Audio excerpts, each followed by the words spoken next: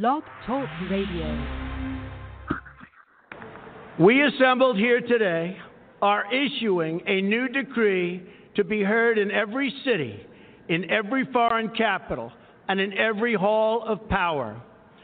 From this day forward, a new vision will govern our land. From this day forward, it's going to be only America first. America first.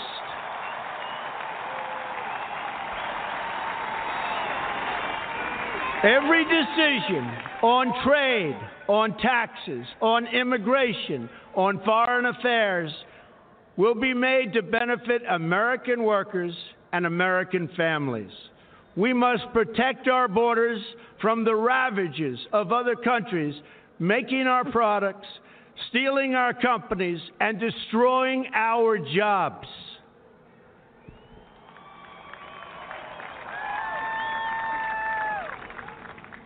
Protection will lead to great prosperity and strength. I will fight for you with every breath in my body, and I will never, ever let you down.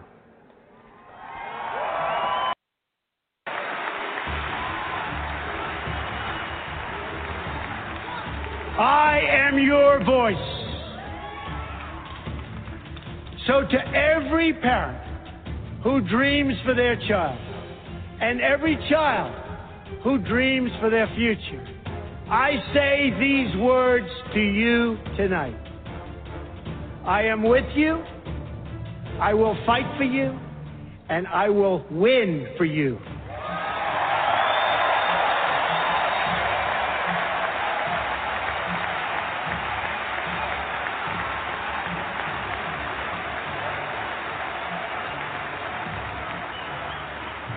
To all Americans tonight, in all of our cities and in all of our towns, I make this promise. We will make America strong again. We will make America proud again. We will make America safe again. And we will make America great again. God bless you and good night. I love you.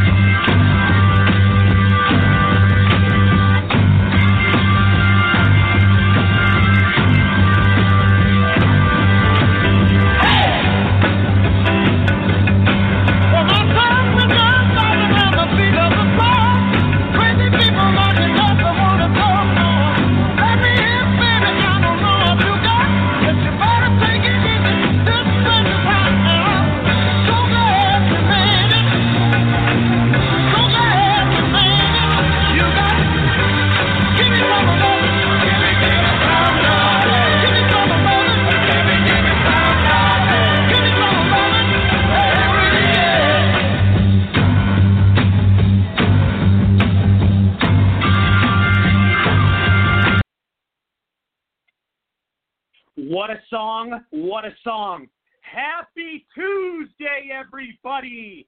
Thank you for tuning into the Rory Sauter Show. I'm Rory Sauter, your host. It is great to be back with all of you. I have missed you all since last week.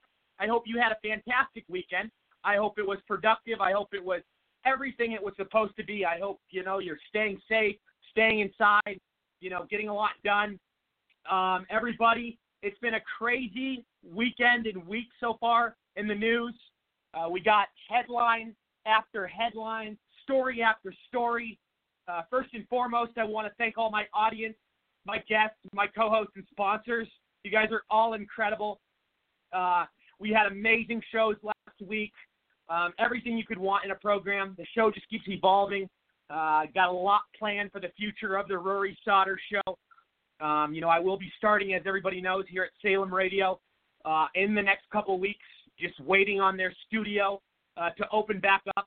And it's really a huge honor. For anybody that doesn't know, Salem is the biggest political station in America. People like Sean Hannity, Mark Levin, Sebastian Gorka, Larry Elder, Dennis Prager, the list goes on. All these people have their shows there. So it's the opportunity of a lifetime. It really is. And I'm just so honored to, take my career to the next level and keep growing and, capitalizing in this industry. And as everybody knows, I just picked up the mic one day and here I am. Guys, I want to say my media site, I will be launching it. It was supposed to be up last week, but I will be launching it late tonight, early tomorrow. So be ready for that. It's already been released before. We're just revamping it, restructuring it, making it modern, making it, highly evolved and, present with what's going on in today's society. And I really think you guys are going to be impressed. And you can find it, thenextgenusa.com. That's the name of the site, the Next Gen USA. And that will be up, like I said, later tonight or early tomorrow. We will be having different things on there. Obviously, a lot of breaking news reports every day. People will be having their own shows. People will be uploading videos, different talking points. You'll have a store on there. We're really, taking this whole thing to a whole nother planet. We want to really, especially with what's going on in the media right now, mainstream is really losing viewers and really kind of jumping the shark. And independent media and, all these different podcasting platforms are really, just growing like crazy. This is awesome. And I have a lot of good talent that I will be bringing to the network and a lot of different contributors, a lot of different affiliates. So stay tuned for that. I will be making more announcements. So I want to introduce everybody on the panel, but everybody, wherever you are, it's an interesting time. There's a lot of different emotions, a lot of anger, a lot of sadness, a lot of confusion.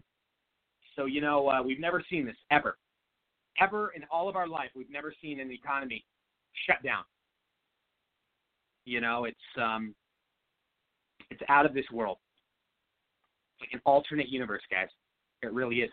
I want to welcome retired police chief and homicide detective Michael Falsey. Michael, how are you? Fine, Rory. Thanks for having me tonight. It certainly has been a busy news cycle. I'm telling you, it's almost like you can't keep up. You never had a loss for something to read, I'll tell you. So enjoy being here tonight and look forward to the show. Absolutely. Absolutely. Well, we always love having you. Always a pleasure. We love your value and insight. So thank you for joining us. I want to welcome to the show. I believe he's with us. We have U.S. congressional candidate from Florida, Eric Aguilar. What's up, buddy? How are you? Hey, how's it going, Rory? How's everything? Doing very well. How about quite yourself, a bit of friend? things. Yeah, we got quite a bit of things going on here in Florida as we had the flotilla for the president. So that was a really nice event. A whole bunch of boats going down the intercoastal, having the American flag, the Trump signs and everything. So it was very, very exciting to go and see it. This was this past weekend, and then we were doing Trump signs of waving, and it's amazing how many people were honking for freedom. Love it. It was amazing here. We did that in Ponte Vedra Beach here by Jacksonville. So it was a really great honor. So I appreciate you having me on the show here, running for Congress, Florida 4th District, Fernandina Beach, St. Augustine, and Jacksonville. So thank you so much, sir. Absolutely. Well, it's always a pleasure having you here and a lot to get into tonight. Glad you could join us. All righty. I want to welcome to the show. I believe he's with us. We have former law enforcement official and North Carolina State Senate candidate, Rick Padgett. Rick, how are you? I'm doing great. Looking forward to the show as always. Listen to you all the time and love getting a chance to an opportunity to chat a little bit about some of the craziness that's going on and, of course, defend my president and defend Michael Flynn. And it's kind of like the Audie Murphy movie, To Hell and Back. So that's what we'll do to win it in November. We'll be to hell and we'll be back. Amen, brother. Well, amen. And, I really appreciate all your support and, glad you could join us tonight and, definitely a lot to get into. Absolutely. Thank you. Absolutely. Everybody, so as usual, I'm going to go on, my opening Rory rants. I'm going to start with the small stuff, the stuff that we haven't really been hearing about because we've been so distracted with, like we have these last couple of months with Corona. I mean, that's every single time I turn on the news. Corona, Corona, Corona. It's like, the media, the New World Order, all these different people have done a hell of a job of, these fear-mongering tactics and really kind of just sending the wrong message and using their influence for all the wrong reasons. Unethical, immoral. It's disgusting what's going on. It really is. And you know what? The saddest part, like I said, we're so kind of focused and obsessed with this one thing that all these other things are happening and half the population has no clue about it. It's absolutely, it's crazy. Everybody, wherever you may be listening tonight, feel free to call in. We got a lot to address and establish. 25 countries. I want to thank all of you, for your amazing support. So we have,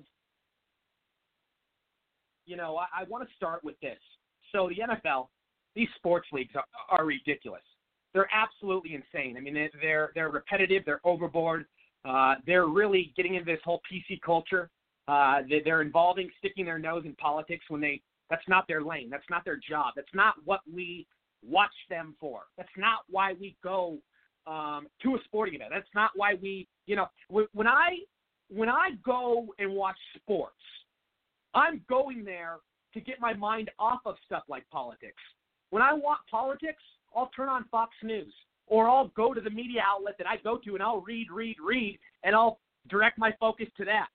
But when you combine both of the two, it's in every sort of way it's wrong. First of all, it's brainwashing. Second of all, it's bad for business. I could go on and on. Third, it's really in a lot of ways, how are you allowed? I mean, you're totally dealing with something in a whole different subject matter. And really, it's been hijacked. A lot of these leagues, like the NFL, for instance, is now saying, and tell me that this is not racist. And don't ever forget, everybody, racism can apply to white people. I don't care what anybody says. If somebody says to you, oh, well, you can't be racist towards white people, then they're freaking ignorant. They don't have a goddamn clue about life. Because too often, I'm seeing people on a daily basis get away with being racist towards white people. Nothing happens to them. Nothing. Not a damn thing. A black person calls a white person a cracker. Most people don't even bat an eye. But imagine if it was the other way around. I mean, we've got to call it out like we see it. And I'm going to get to my point here in a second what the headline was. But this is what I'm about to say is what the NFL is doing is so racist. We can't set this whole double standard. We need to call out hate for what it is.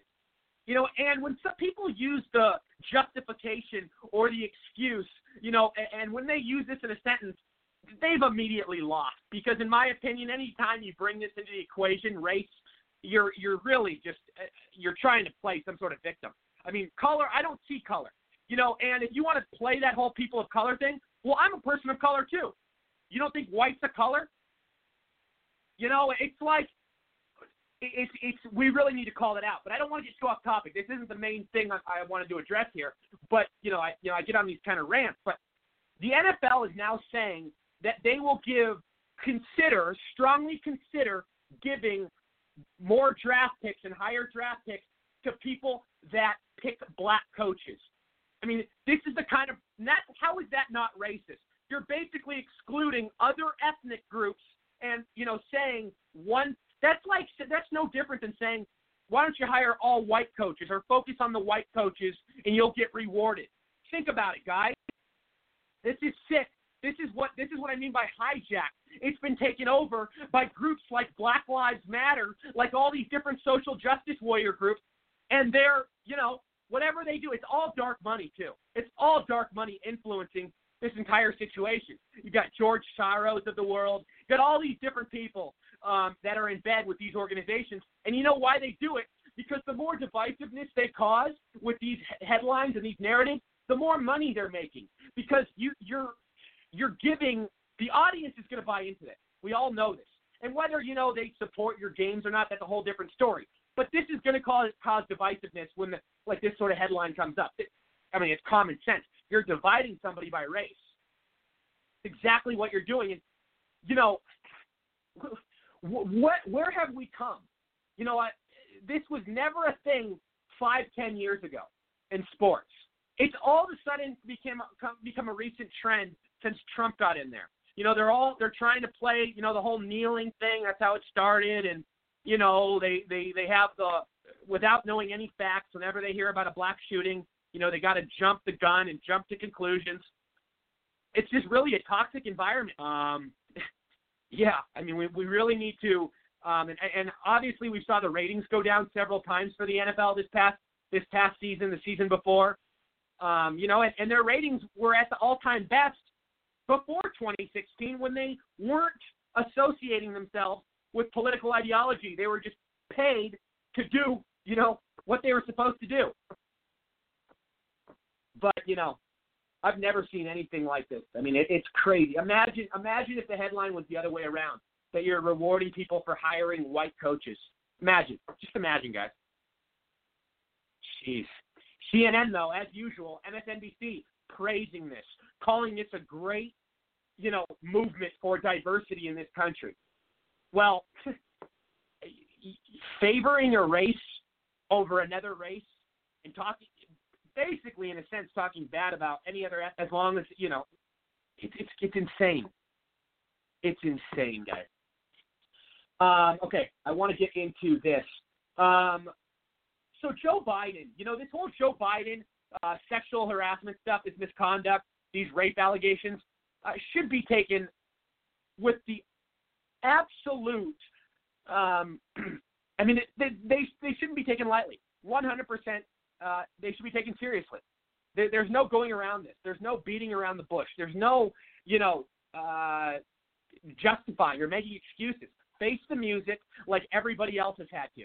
You have this slogan, believe women, but only when it applies to you, though, it doesn't, it's not even a thing.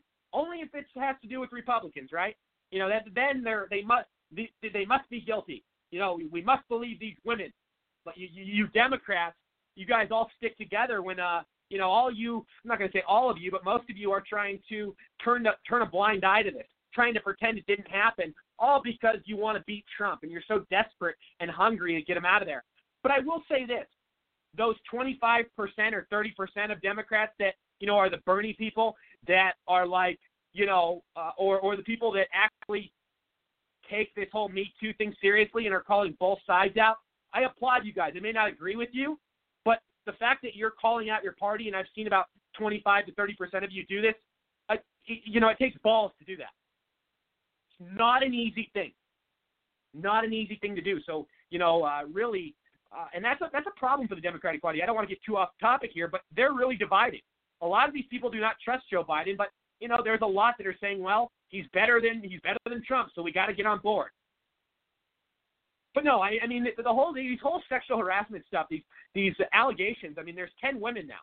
And it goes into Secret Service females complaining about, we all know that he has a backstory. He swims naked around Secret Service females. They've already disclosed and said in the past that they felt very uncomfortable and that they weren't okay with it. And they asked him over and over to put clothes on and to respect their boundaries. But, with his power and his authority and, how he lives his life is that he doesn't think anything can, get in the way. He thinks that he can do whatever he wants, treat people however he pleases, and things are going to be fine. This is how it's like their shit don't stink. It's like they have a whole nother level of standards. It's like the special treatment like no end. It's crazy. And what a slap in the face. What a slap in the face to all these innocent people. that, are just getting harassed. Jesus. And then, these politicians have the nerve, when they're guilty of it themselves, they have the nerve to come out and try to say they're for women's rights. Give me a break. Anybody who doesn't see between the lines, you guys are something wrong with you. So here's a new thing. Here's a new obsession with the Democratic Party. Ghost guns. Now, what the hell is a ghost gun? Can someone please tell me? I mean, I know what it is. You basically manufacture your own gun. In so many words, I'll pinpoint it. You manufacture and build your own gun, and you pretty much don't have the serial number on there. In a lot of ways, it's untraceable. But putting legislation towards that, I don't see how could that be productive.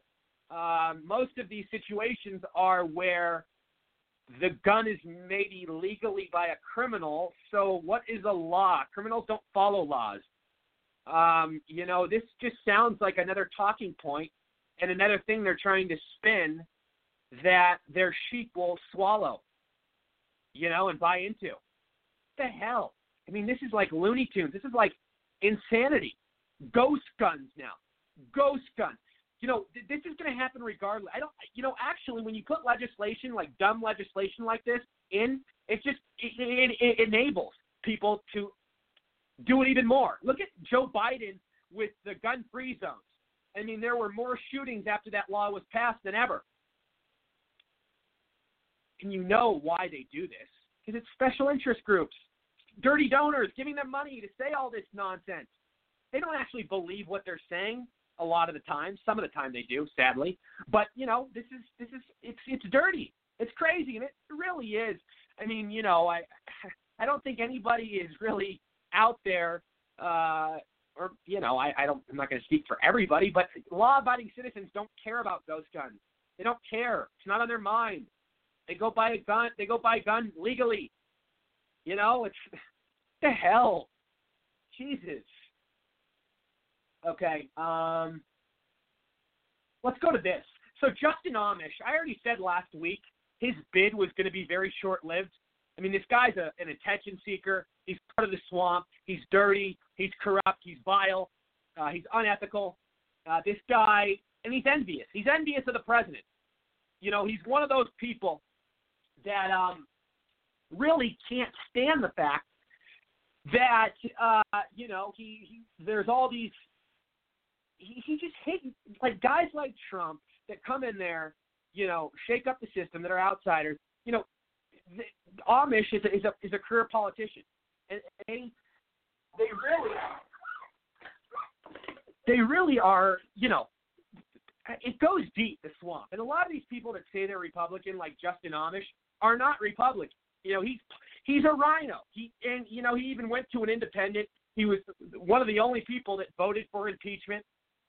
He was, he's been anti-Trump since day one. He says that his excuse is that he wants to utilize and go by the Constitution, and he wants to follow the rule of law. But there's no laws that were ever broke. I mean, this guy is no different than Romney. He got less than 1%. I mean, when he, was playing around with his bid, it was actually last week, I think, and I even said, this isn't going to last even 2 weeks, and I was right. It lasted about a week, maybe less. And, he wasn't polling well. He was getting terrible feedback. His career in terms of being in Congress is done. The people in his district in Michigan will not reelect him after the stunt he pulled with Trump. You can't do that and expect to. I mean, he'll do what pretty much every politician does after they're voted out. He'll go into a super PAC. He'll go lobby. He'll go, do whatever he does. But look at people like Joe Walsh. Look at anybody, or what's the jerk off from South Carolina, the ex-governor from there. I mean, all these different people. And then Bill Weld from Massachusetts. These people were polling less than 1%. Not a chance in the world. They just like to get their name in the paper and get that 15 minutes of fame, and just like to hear themselves talk. Get some donations, maybe get some TV appearances, whatever it may be. But they're not, Justin Amish, do you really think he thought he could ever become president? Absolutely not. Jesus Christ. So yeah, I mean, and this is a problem. Justin Amish, with the Republican Party, I've said many times, and I'll say it again. We need to vet these people. We can't have people like Mitt Romney or Justin Amish in there, disrupting things, destroying things. Trump says it best. Democrats, the one thing about them is that they stick together on policy. They do for the most part. I mean, they're pretty much their own little clan. Our party is so, in a lot, it's not so divided, but it's more divided than usual. And, you've got people in there that shouldn't be. I don't know what we do to vet these people before they get elected, but there's too many establishment rats that have really just, you can't even make this stuff up, what they've done over the years, what they've done. I mean, and Lindsey Graham and all these different people that it goes on and on. Jason Chaffetz, Paul Ryans of the world. We deserve such better leadership. And, I love how Trump has really opened the door and set the trend and really created this whole road and route that outsiders can follow and get elected into office, and really on both sides have woken eyes up and have really kind of put the establishment career politicians on blast. He really has. So what I want to move on to now is, so here's something interesting. So Obama, he had an inspector general that Trump fired over the weekend, and this was absolutely Trump's right. It was absolutely his authority. Trump, like any other past president, gets to pick and choose who's in his cabinet and who isn't. And after this happened, the media made a huge fuss. They said it's an abuse of power. They said it was corruption. They said it was, unprecedented. Maybe he should be impeached for this. Maybe he should be investigated. But don't forget, Obama did not appoint anybody to that spot for the first 4 years of his presidency. Did you hear the media say one damn thing about it? Did you hear them say one damn thing? Never. Not once. They kept their mouths shut. But it's like any little small thing, and every day if you turn on the news for the most part, they'll find something new to be mad at Trump for. They'll find something new to blame him for. They'll find something new to attack him on. And whatever it may be, they can twist it. They twist it so well, and even though it's so bad for our country, they know what they're doing. They know what they're doing. Otherwise, they wouldn't have ratings like they do, certain channels. Even though their ratings have been lacking and sinking in certain ways, they know how to play the game. Guys, this whole thing with how are you going to tell a president that has the absolute right all it takes is anybody with a brain, anybody with a mind, go back and look at history. If you didn't know that about the Obama administration or any previous administrations, go back and look. Obama is one example of, he didn't for the first 4 years. Think about that. And Trump I love what Trump's doing. If I were Trump, why the hell would you want anybody from the past administration who's spied on you, who's tried to get secrets about you, who's tried to go undercover and, do things that are beyond criminal. I mean, you can't. Are we just supposed to welcome these people with open arms? It's like, when do you draw the line? Now I know all these different. Look at all these presidents that were just pushovers. It's probably because they kept getting bullied by all these different. Obviously the media is more evolved now, but oh my God, it's great to have a president with a backbone. Jesus. Like, what the hell? So, Bloomberg, I want to move on to this. Bloomberg, I hate that guy, by the way. How tall is he? What is he, like 5'2", 5'1"? He's like a little elf. I mean, the guy's tiny. He's got to sit on booster seats. He's got to stand on high chairs. Remember when Trump was making funny jokes about him? Remember all that stuff? I mean, that was just classic. And, he got himself in the race, spent all that money. What was it, like $500 million, and couldn't even poll at 1%. Mini Mike, remember? But anyways, we all know Bloomberg likes to disrupt things. He loves to cause division. He's involved with many different organizations that are third world ideology. His next obsession is trying to turn my state of Arizona blue with gun control. He's funding a bunch of gun control groups. And obviously we know who he's endorsing is astronaut Mark Kelly, who's running against Martha McSally. And to be honest with you, I'm not really a Martha McSally fan. I think she's a rhino. I'm actually more of a fan of Kristen Sinema, who's the current Democrat, but she's, definitely been the best moderate I've seen in so long. But anyways, I don't want to get off topic. But Mark Kelly, he wants to take people's guns. We all know the Mark Kelly story. His wife, Gabby Gifford, I think that's her name. Is it something Gifford? She was involved with one of the shootings years ago, and it was a whole story. It was a whole situation. But you guys can read about that. But yeah, I mean, trying to turn Arizona blue, one of the places that's most Republican, it's the wild, wild west. We may have some moderates here. We may have people that aren't all the way red. I mean, it is majority red, but very, very few people in this state are communists to the extent that you're going to, take away their firearms. I mean, it's not that left ever, unless people from California, which, sadly are bringing their shit here. I just don't think there's enough California people that have already moved to Arizona that could make an effect. But, and think about this. I know that we have a Democrat in there right now, but keep in mind, guys, she's not a leftist. She's a moderate. That's why she got elected. A leftist won't get elected in Arizona. And if Mark Kelly keeps playing that card, he's not going to get elected. A moderate, I mean, somebody that's actually going to work with the president like Sinema, yeah, but no way. I mean, and think about Bloomberg. These are the evil people of the world. Going into a state, trying to disrupt and interfere with its culture. And this is what their target and their agenda is. Even though there's so much more bigger problems in the world, it's crazy. It's crazy.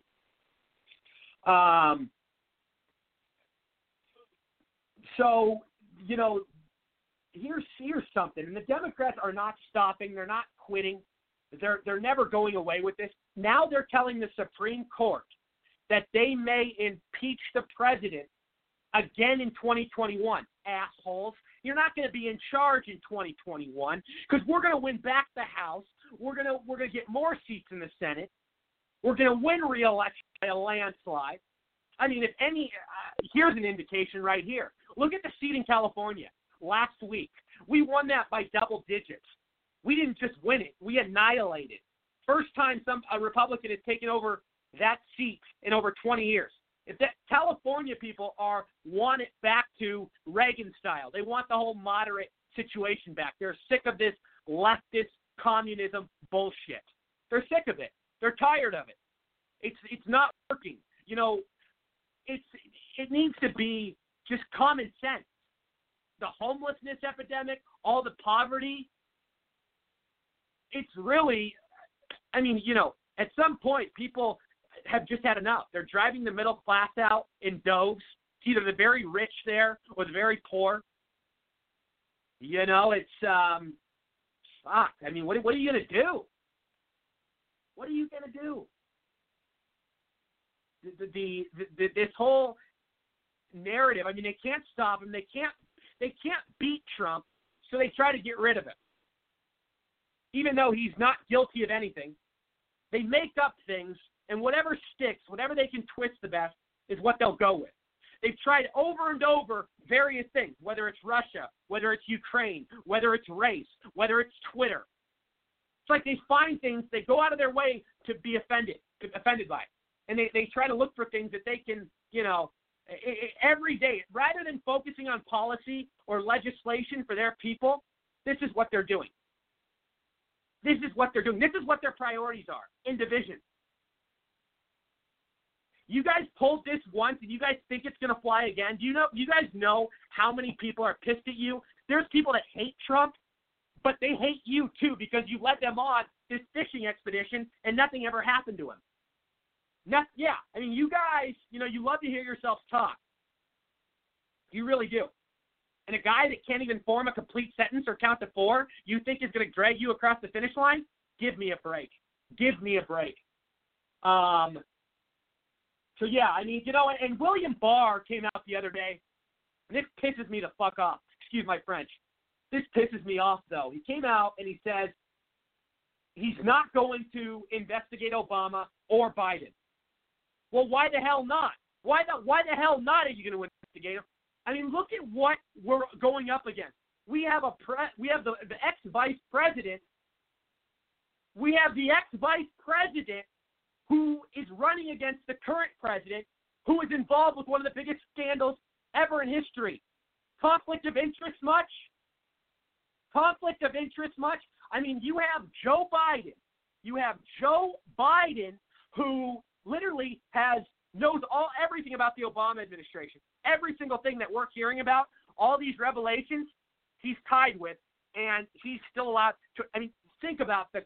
I mean, you can't make this stuff up. You can't make this stuff up. And the evidence is there. It's clear. It's visible. If this was a Republican, their life would be over. They would not. You couldn't even show your face if you were a Republican.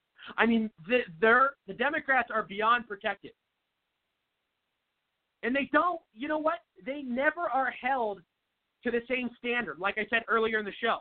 It's a whole nother level of insanity delusion, what these people think, how they think their shit don't stink. They think they're above the law. They're not above the law. They aren't. We should all,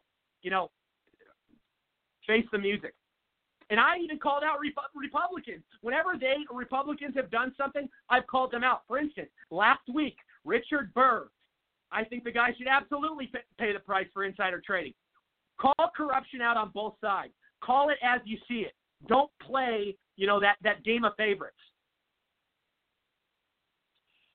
Okay, so the Pope is the biggest antichrist on earth. I can't stand this guy. And I miss the old days like John Paul II, where they didn't talk about politics. They didn't, leave their lane. They stuck with what they knew, which is, doing their job. But nowadays, you've got everything all over the place with social media, whatever. But anyways, Pope Francis at it again, shooting his shit. He loves to hear himself talk, saying, comparing illegal immigrants to Jesus Christ. Yeah, he's gone that far. The savior of Christianity. That's how low. That's how low this guy just went. Trying to compare.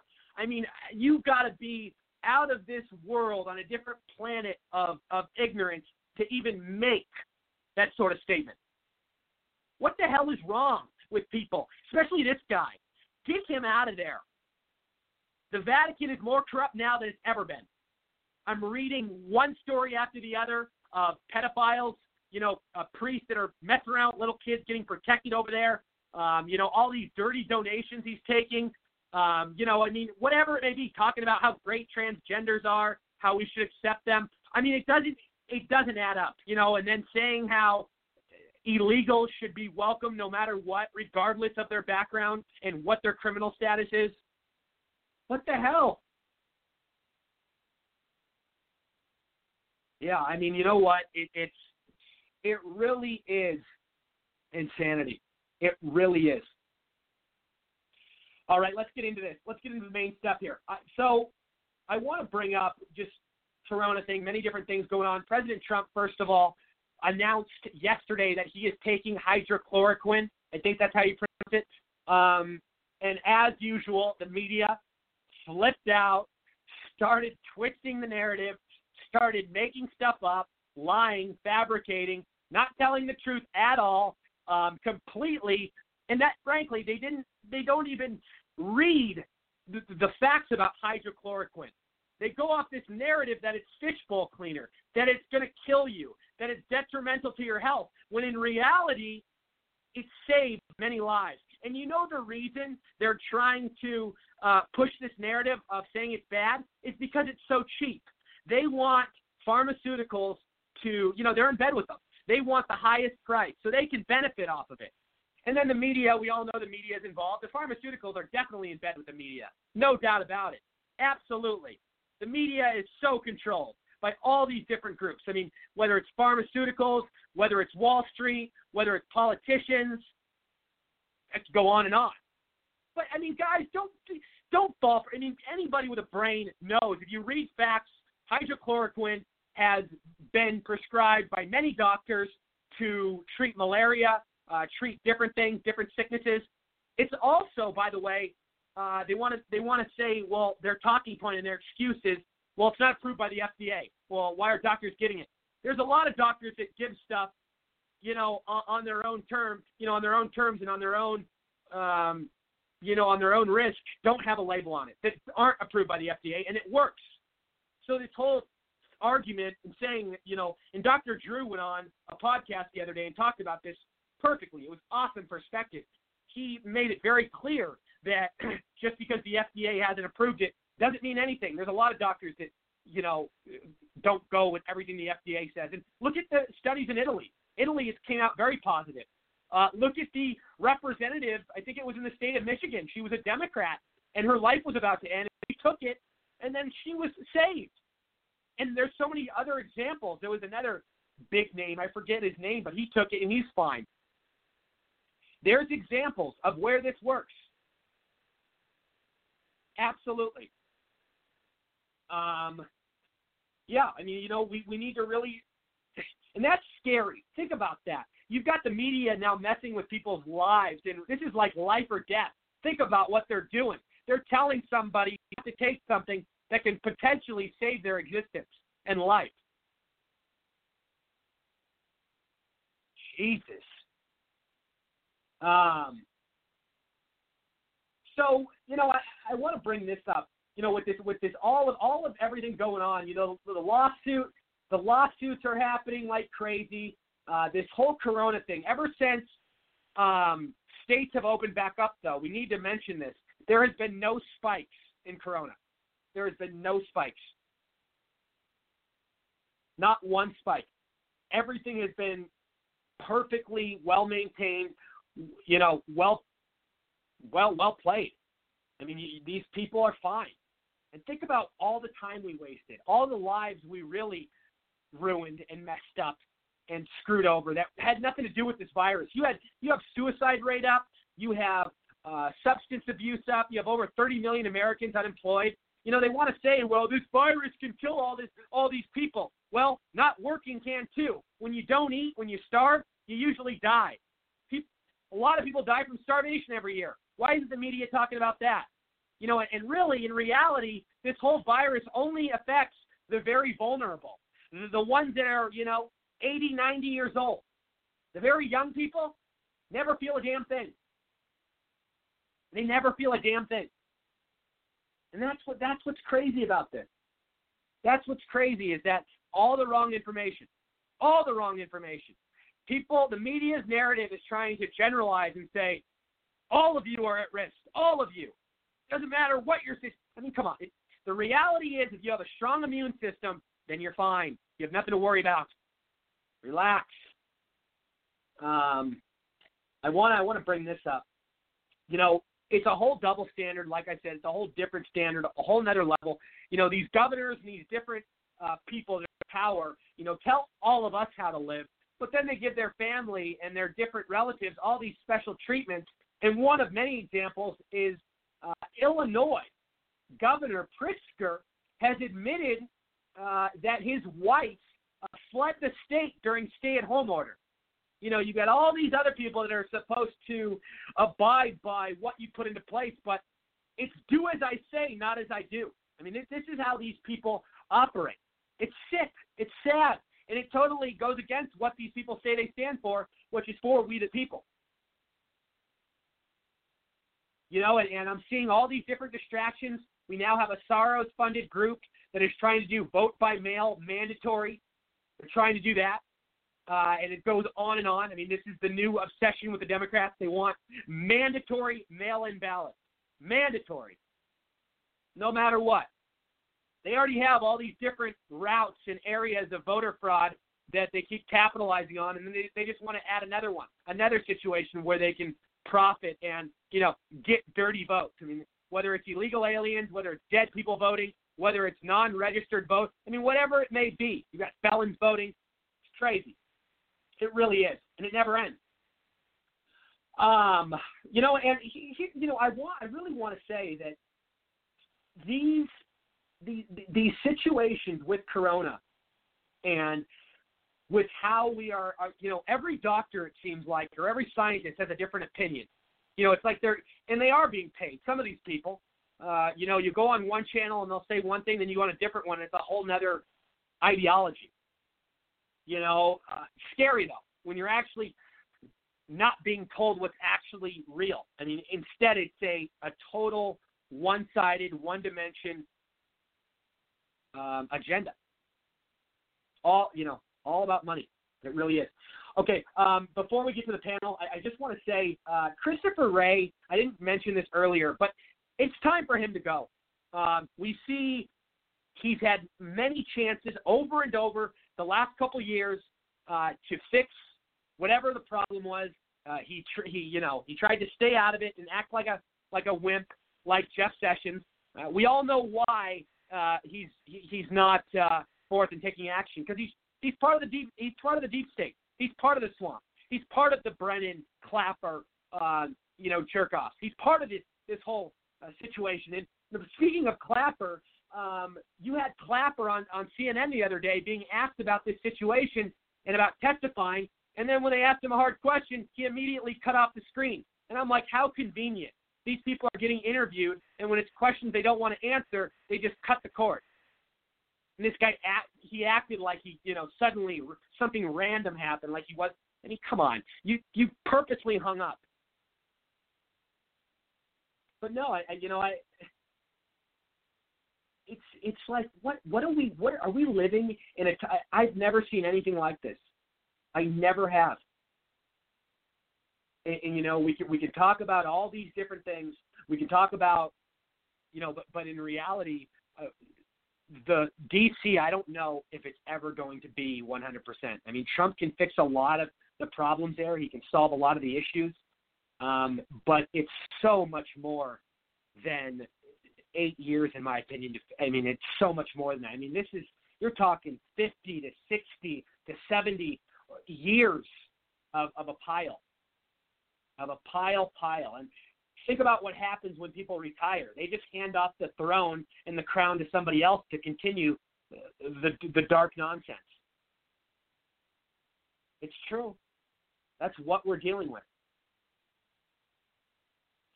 I want to go to retired police chief and homicide detective Michael Valsey. Michael, I'll start with you. Go ahead. Thanks, Rory. Yeah, wow, I don't even know where to start here. I'll tell you where I'm going to start with hydroxychloroquine, because I think there's some issues that need to be cleared up here, especially for your listeners, because the media has people in a panic. I want people to understand there's two different drugs. One is chloroquine. Yeah, they got it mixed up. They were trying to tell people that hydrochloroquine was chloroquine. They're trying to mix it up. Well, they're trying to make it sound like it's all the same drug, chloroquine and hydroxychloroquine. Right. Chloroquine was the original drug that came out around 1934. It had some side effects. They modified that drug into hydroxychloroquine, which really has zero side effects for the most part. It's not any more dangerous than taking an aspirin. I mean, there's not much to it. The other thing I want to mention is the VA study. They keep likening this thing to, right? In order for this thing to treat COVID-19, the flu, or pneumonia, which it cures all three, it has to be given with the azithromycin, which is the Z-Pak, and the zinc. But that three-drug cocktail or protocol is what cures the actual virus. Big Pharma fights it because look at how much money they don't lose on COVID-19. Look how much money they lose on the annual flu and pneumonia. Just a couple of years ago, we had 80,000 people died from flu and pneumonia. That's a lot of trips to the doctor, a lot of trips into the ERs. And if you have a simple drug like this that can cure that, Big Pharma loses a lot of money. I was so happy to hear the president say he was taking this. I had told somebody weeks ago, I said, don't be surprised if the president's not taking hydroxychloroquine as a prophylactic, because hydroxychloroquine alone now, without the the additional 2 drugs, serves as a prophylactic. Hence the reason they were giving it to people before they went to Africa or traveled abroad, so they wouldn't get malaria. The drug serves as a vaccine. This is all going to come out. I think it's going to come out sooner than what you think. I noticed in your show notes you had about manufacturing drugs in the United States. I think that's critical, and I think Trump is working very, very hard. I think that harkens back to the meeting he had in the Oval Office with the pharmaceutical industry. I think he pretty much laid out that's what he expected. But I also think there's another aspect to that, and I think that's the manufacturing of our own elements, mining our own elements for the manufacturing of some of these drugs. Right now, we're totally dependent on China for that. We have those elements here in the United States that can be mined, which helps in the process of manufacturing in the end. So I just wanted to get that out because I don't think people should fear this, and I think they shouldn't hesitate to ask their doctors. And I think these states are going to be forced to loosen it up. You saw what happened in Texas. I posted that on Twitter. The squeaky wheel gets the oil. Once that woman started making some noise, that female doctor, about having to disclose what she was prescribing it for, all of a sudden the Texas Board of Health loosened up the restrictions on that. Right.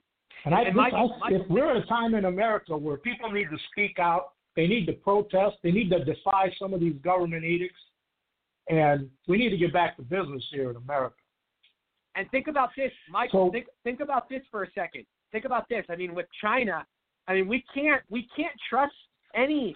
China pretty much controls the majority in terms of where we get our med supply from, and I think it's great that the White House finally took action on this, because after this sort of pandemic, you can never ever rely on an untrustworthy country ever again. I mean, it went to a whole nother level. I mean, these people, it's criminal. I mean, we don't know what they're going to do to us in the future. We don't know what their intentions are. And we know why people buy drugs from there is because it's way cheaper. And China has had this power and this influence for the longest time, and nobody has ever had the courage or the balls to second guess it or to hold them accountable. And, finally we have a president that is. I agree 100%. And I think you and I have talked about this before. I think that's one of the reasons he improved the relations with India and Modi over there. I think you're seeing other countries around the world now starting to turn against Russia. Italy has demanded Bill Gates be arrested. They've demanded investigations. The European Union, Australia, Sweden, and a bunch of other countries have demanded investigations of the World Health Organization and China and their role in this whole COVID-19 thing.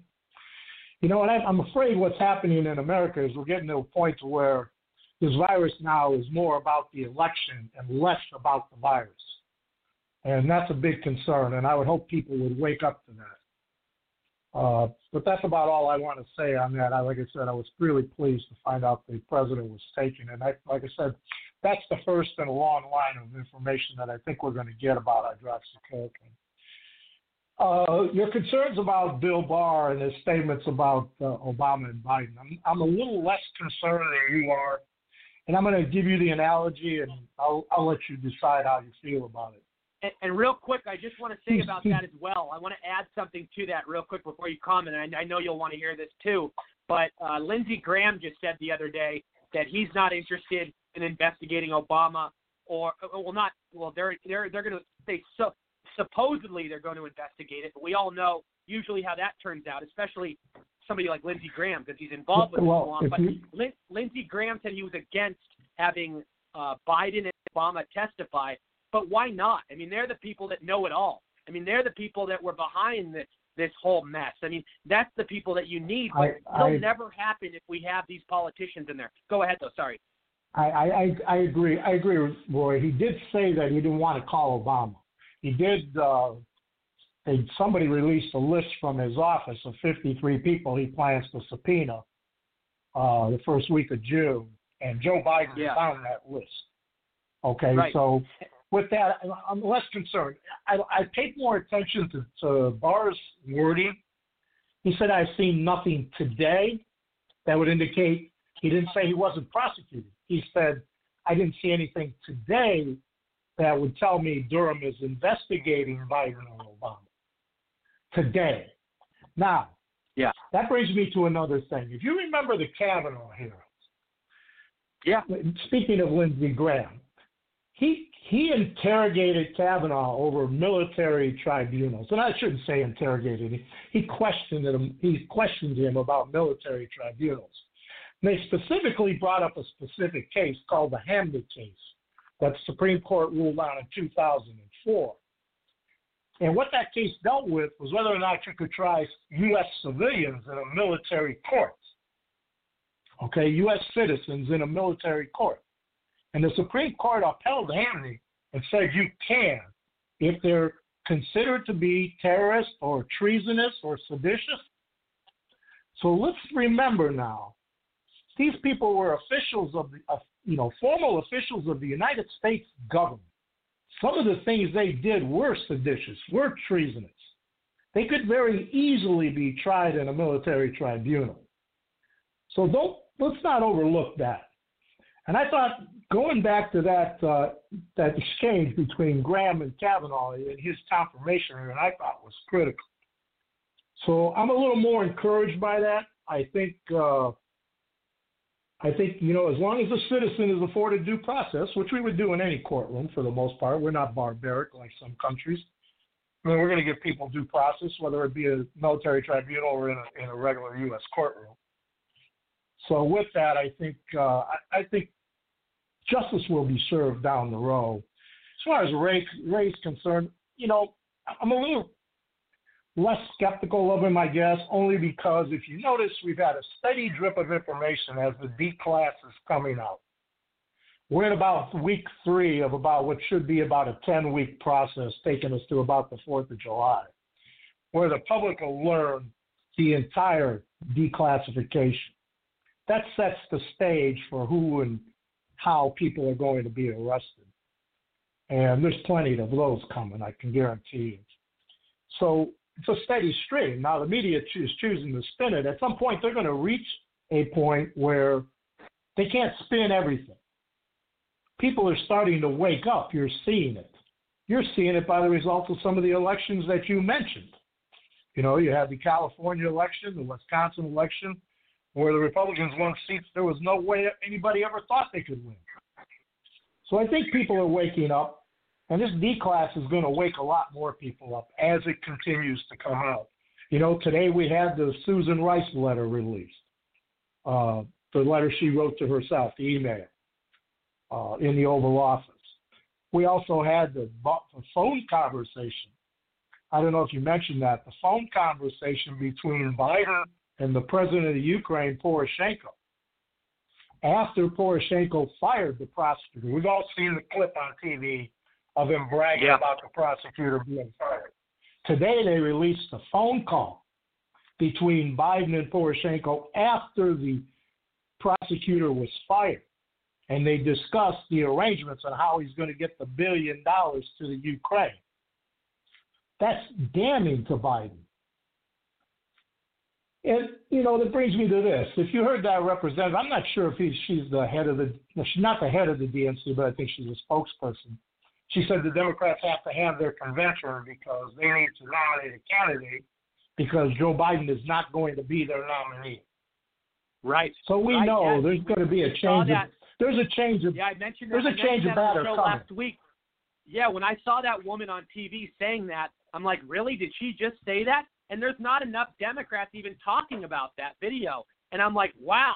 I mean, I didn't think they were going to keep him as the nominee either. And if they want to win, or if they want, they're not going to win regardless. But if they want a strong candidate, it's not him. Yeah, I just want to go back to one thing though about Ray. Remember, Barr dictates when this D-class is going to happen. So if Ray was sitting on information, he was probably sitting on it at the request of Barr. And for those people that are still down on Jeff Sessions, don't think you wouldn't have gotten next to him. You wouldn't have got the Epstein arrest. You wouldn't have got a lot of the stuff on the human trafficking, child trafficking, some of the stuff that was going on if it wasn't for Sessions. So I'm not quite as down on him as some other people are. and you mentioned about Clapper, how his mic went bad. You're going to have a lot of people that you're going to see very little of now. Probably Brennan and Clapper and a few of those other people that have been in and out of TV, Andrew McCabe. Almost all of them have lawyered up at this point, so I don't imagine they're going to be doing much talking.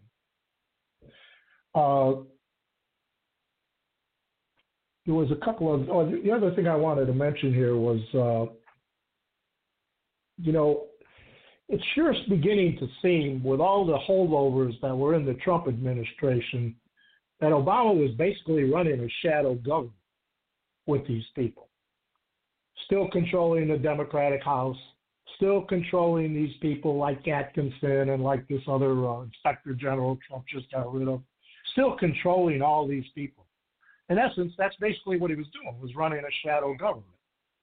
And, at some point, you just can't let him get away with that, which makes me think this is headed towards a military tribunal. I really believe that.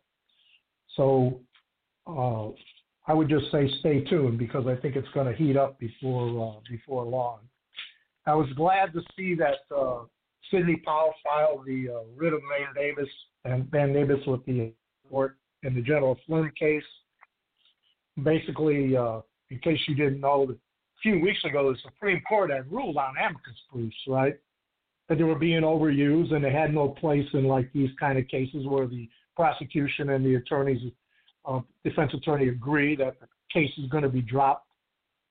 So what Judge Sullivan did was absolutely wrong and in violation of what the Supreme Court just ruled. So a writ of mandamus filed with the appellate court. I look for the appellate court to hear that quickly, and that case will be thrown out. So General Flynn should be free. Yeah.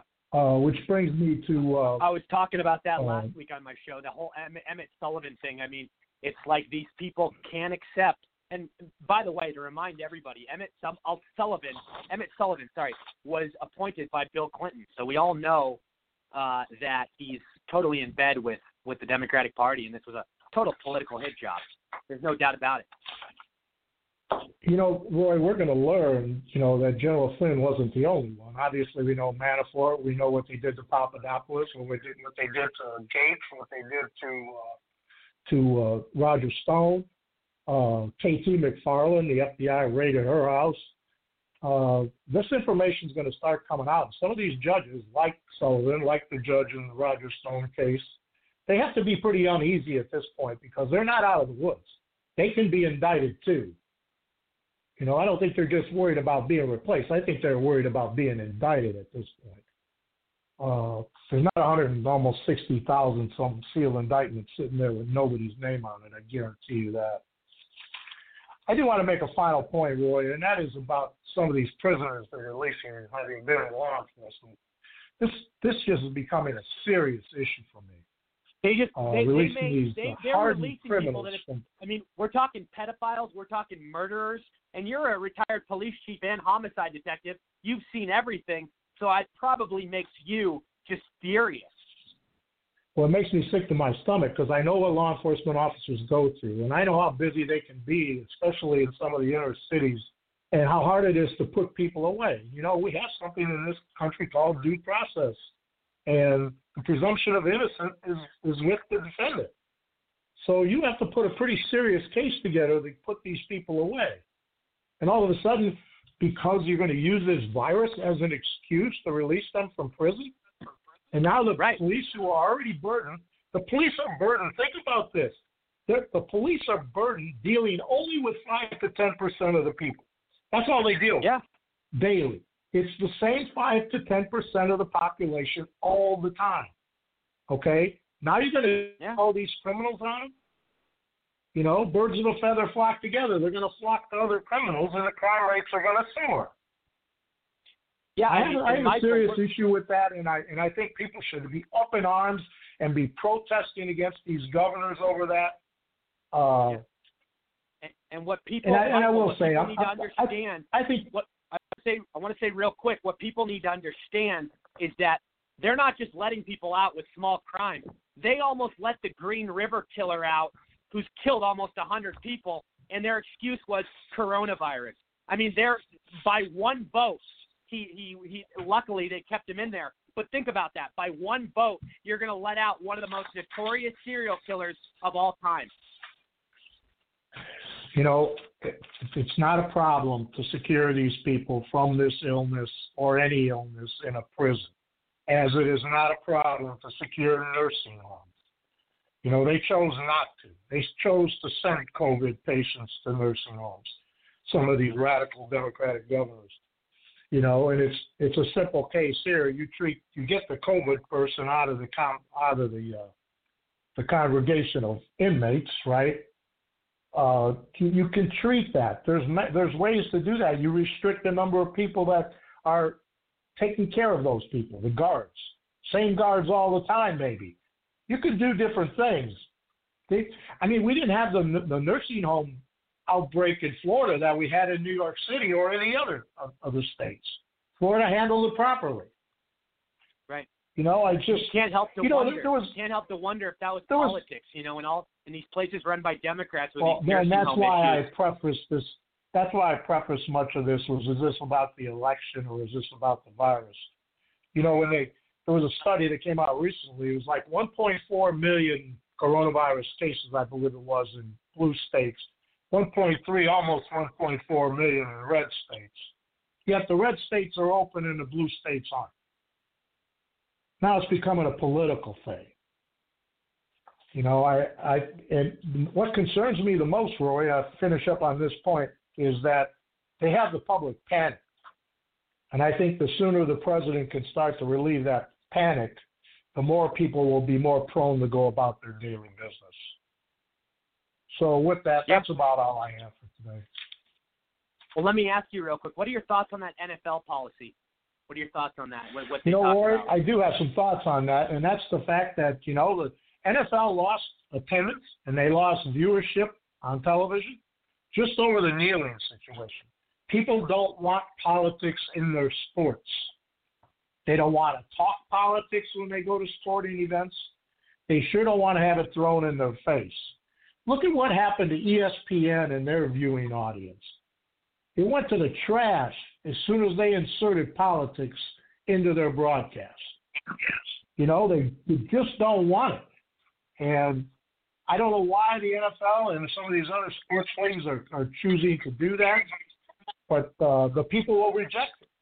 I mean, the sports fans will reject that. Even though I think right now there's a want and a need to have sports return, I think it will turn off a lot of people. They've been without it, and they'll continue to be without it.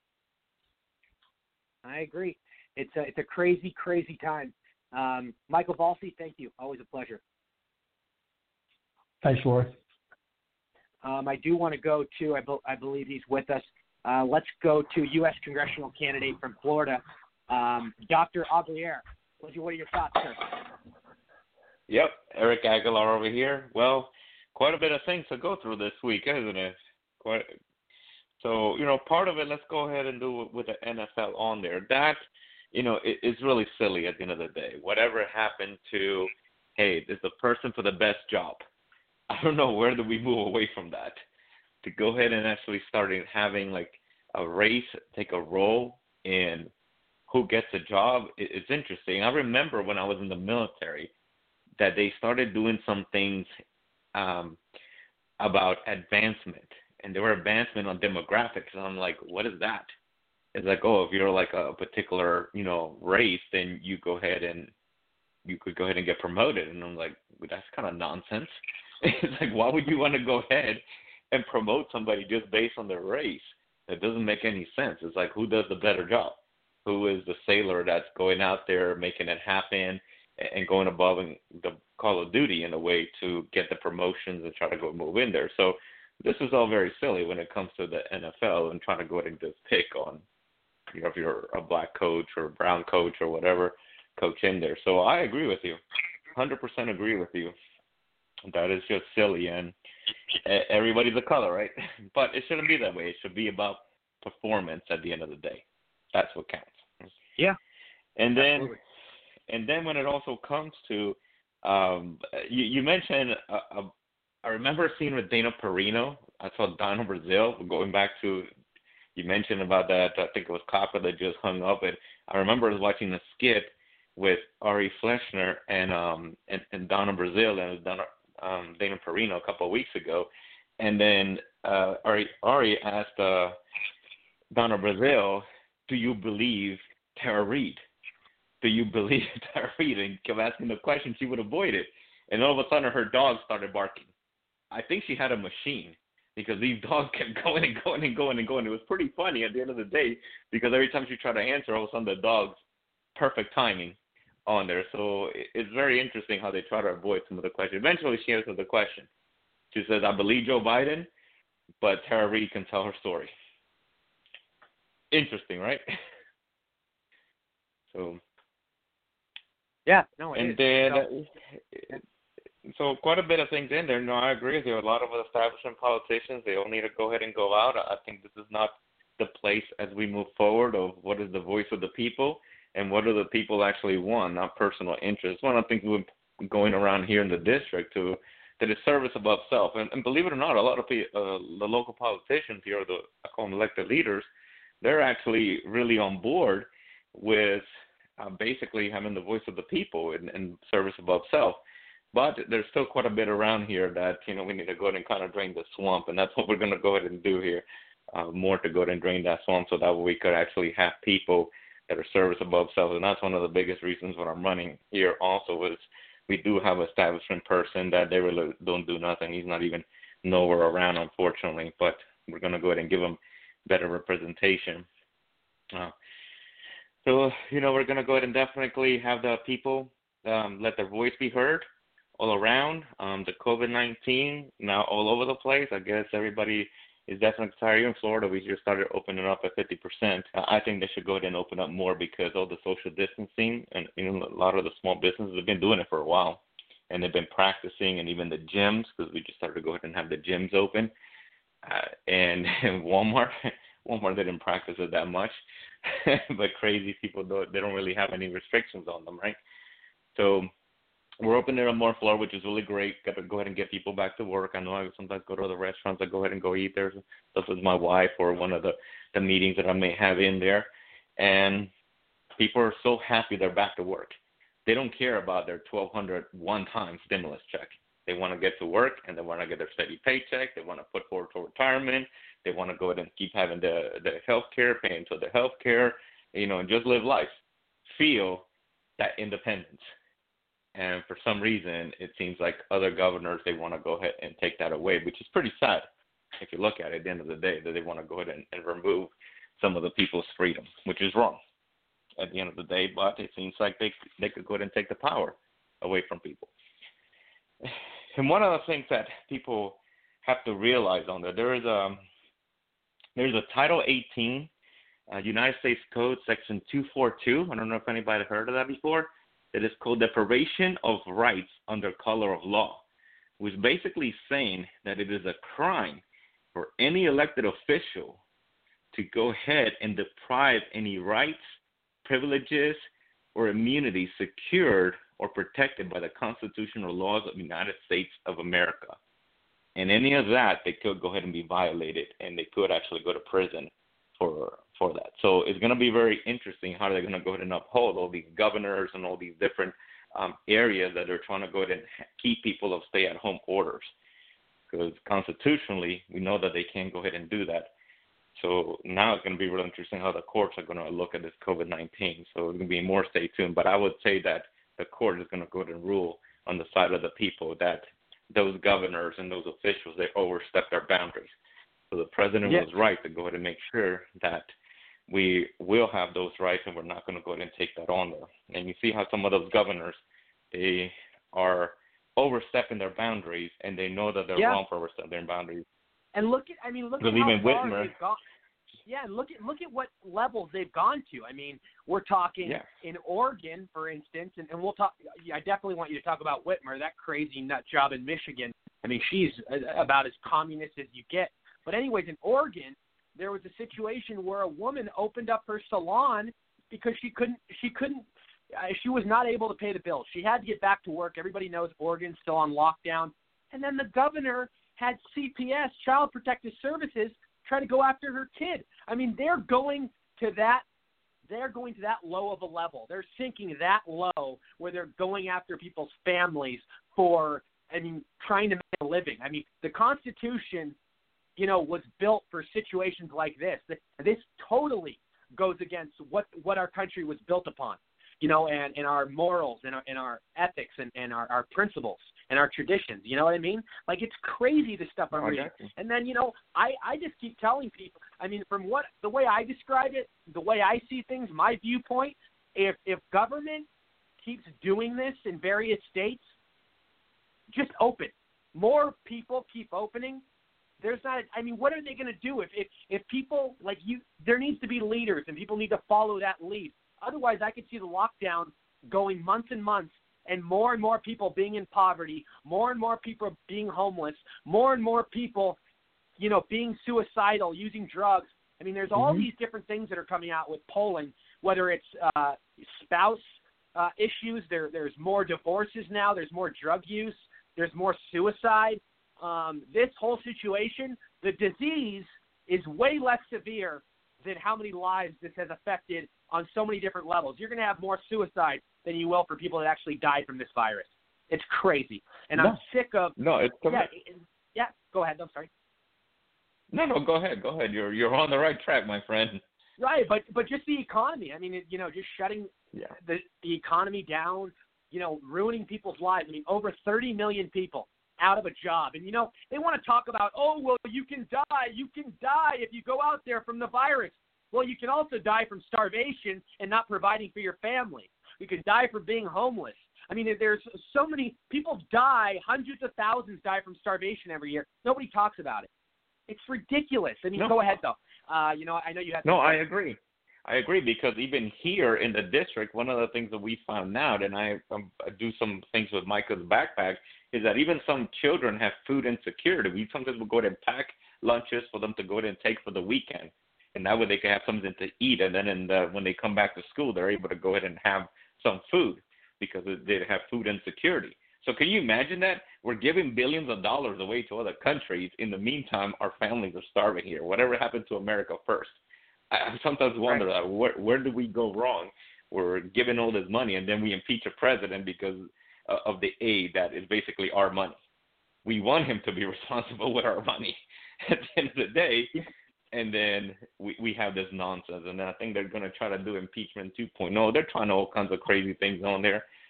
I sometimes wonder, imagine if the president did not have all these obstructionists, what we could have done in 4 years. You imagine that, Rory? What we could have done in 4 years. Could have done so many things. And hopefully in the next one, we're going to win re-election, and we're going to go ahead and keep doing good things. And, one of the things that I always worry, and maybe we'll talk about that in a different show, is what would the future look like in 2024 and 2028? How is that going to look like? How are we going to go ahead and keep our America first? And that's one of the things that I'm advocating. We're going to go for Congress, is to always keep that going, that America first, America first. We take care of our families. We take care of our communities. That is going to be the number one priority every single time. We keep them secure. We fund them properly. We give them the right education, and we'll move forward and become even a greater nation. And I think that's what we're hoping to move forward. Yeah, absolutely. And I think where it starts in 2024 is obviously keeping the legacy going of Trump and putting Don Jr. in there, and having a president that continues to put America first, as well as America First Congress and America First Senate. And then, we'll have everything that we ever wanted. We get rid of these rat politicians. And what I love, what I talk about on my show often, is Trump has created an outlet and a total route and opened the door for outsiders like yourself to really capitalize and really get in there and fight for what it means to be in D.C., which is, working for we the people. And, it's really the movement. It's a movement. We've seen more outsiders running now than ever before. Yeah, no, and we need to go to keep that energy going. We need to keep that energy going for the next generations, the future generations, so that way we would never lose that America first. Because I can't believe we're at that crossroad or at that tipping point. We could have lost this because we have sellout politics. Because at the end of the day, they're selling out America, and for what? What are they selling it out for? For nothing. And they're going to go ahead and take us on there. So I'm kind of glad that we have people, more power to the people. We're able to go ahead and create our own government. We don't like this one, we abolish it, and we go ahead and create a new government. We vote better people in, but the focus should always be America first, no matter what. Let's never lose that focus. It's true. Very true. No, absolutely. Absolutely. You got any other thoughts? No, go ahead. I know you got a big panel in there. I appreciate you having me on again. And my website, ericforcongress.com. So those that are listening, go ahead and check it out. Look at the solutions. One of the things about here in the Navy is that we look at solutions. We just don't look at problems. So as a former Navy chief, we always have solutions, never any excuses. Go ahead and check it out. And if there's any feedback, you can always go ahead and email me at eric@ericforcongress.com. And I'm here for the people, and that's what it should always be about. Thank you so much, my friend. Take care, everybody. I love it. Absolutely. And tell everybody where they can connect with you on social media. Yep. So you could go ahead on my political page is at Eric Aguilar Jax. That's also my Twitter. So you could go ahead and find in there. Right now we're also doing video podcasting. We just launched one on the First Amendment. So that's going to be really cool. We have another one coming out on the Second Amendment. We're going to talk about education. And we have a whole bunch of podcasting out there to go ahead and talk about different topics. And again, ericforcongress.com, that's the website. You can always go and reach me there, and I'm always around. I love it. Thank you, Eric. Always a pleasure having you with us, and stay with us if you can. Yeah, and that's for Florida 4th District. Perfect. I love it. And also, thank you for your service. You guys are the real heroes, man. Our military is number one in America for sure. The greatest. The greatest. You guys put your blood, sweat, and tears on the line for our freedom, safety, and security. So really, God bless you. Thank you, sir. Absolutely. I do want to welcome to the show. I believe he's with us. I want to get his thoughts on everything. I introduced him earlier. North Carolina State Senate candidate and retired law enforcement official, Rick Padgett. Rick, I'm sure you got a lot of thoughts. Go ahead, my friend. Oh, absolutely. I think you pulled out the reader's book of mine that I look at all the time and think about for the past week, because everything you talked about were things I had on my mind that I wanted to say when I got the opportunity to do it. And what I want to say to the previous guest, too, is I tell my guys in law enforcement, I started in the jail. I worked in the jails, and that's what we were required to do. And eventually I worked my way up through the ranks. I did everything that you can imagine in law enforcement. What I did not do was drug investigations, and that was by choice. I kept looking around and thinking, I just wouldn't look good with the long hair and the earring. That wasn't something I could really sell, so I stayed away from that stuff. And it took, to be in the vice and narcotics and things like that, it takes away from your family. It takes a special individual to be able to play those two roles and still survive a family life. And so those guys that do it, man, my hat's out to those guys. To go and do what they do. I'm the guy that didn't mind kicking the door in and taking the SWAT team in, but I wasn't the guy who wanted to work the drug cases. So I stuck to what I knew. But, earlier you guys said that about excuses. I used to tell my guys all the time, the maximum effective range of an excuse when it leaves your lips is 0 feet because it goes nowhere. So if you have an excuse, you might as well keep it. Give me results, not excuses. And that's what I've kind of, my career has always gone by. And I look at politics the same way. People used to say, oh, man, I just want, just for once, give me somebody who'll tell the truth, somebody who's willing to turn it upside down, somebody who is real, somebody who don't mind saying what's on their mind, somebody who is of the people who will stand out and do it. Well, guess what, folks? Be careful what you ask for, because you're damn well going to get it in Trump. So he came along and gave you what you asked for. So you got to support him, because he is in the trenches like no president has ever been in before. I'm an old school thought kind of guy. I think kind of like Ronald Reagan. Ronald Reagan dealt with spies in a special way. Ronald Reagan dealt with espionage in special ways, and it was commonly known but never talked about. So there are things that happen through society and through life. But when you look back at what this president's been through, it is shock jock television. We don't have news reporters anymore on CNN. I don't know that we ever did. But what we have now on MSNBC, CNN, we have shock jocks. Their job is to shock the conscience of the voter, scare the voter into voting in their direction. They are shock jocks. They are no longer anything but. They're tabloid television. And I tell everybody, I don't even watch them anymore because it's just not worth the time and the energy. So I just kind of flip through it. Fox isn't perfect, but at least they give you the story straight.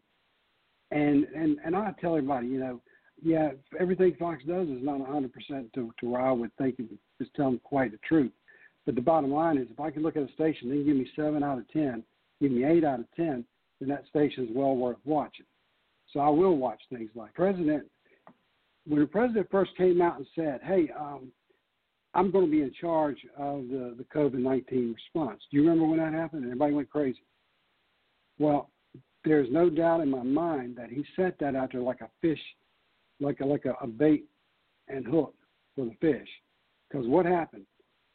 The governors jumped up and started complaining, oh, no, it's our state. You can't tell us what to do. And what did the president's people say? Oh, well, you know what? You're right. You guys handle this. Because I think the president knew what we all knew, is whoever takes it on is going to be inundated with a lot of the issues. And they may think they have the answers before it starts. By the time they get done, they find out they don't have all the answers, and they don't know where to go. And they wish now the president would have took it. What do you think, Rory? You think that that's where they would run with that? I do.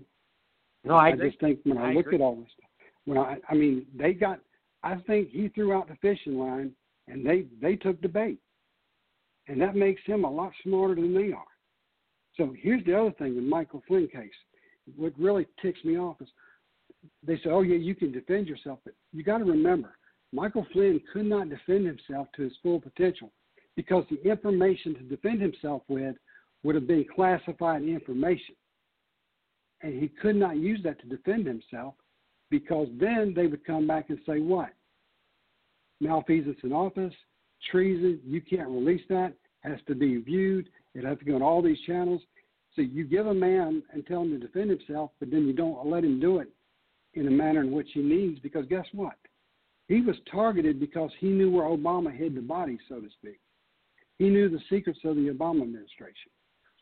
And what better way to kill somebody in that process is to attack their credibility, go after credibility. I've seen it so many times, and it happens on a regular basis.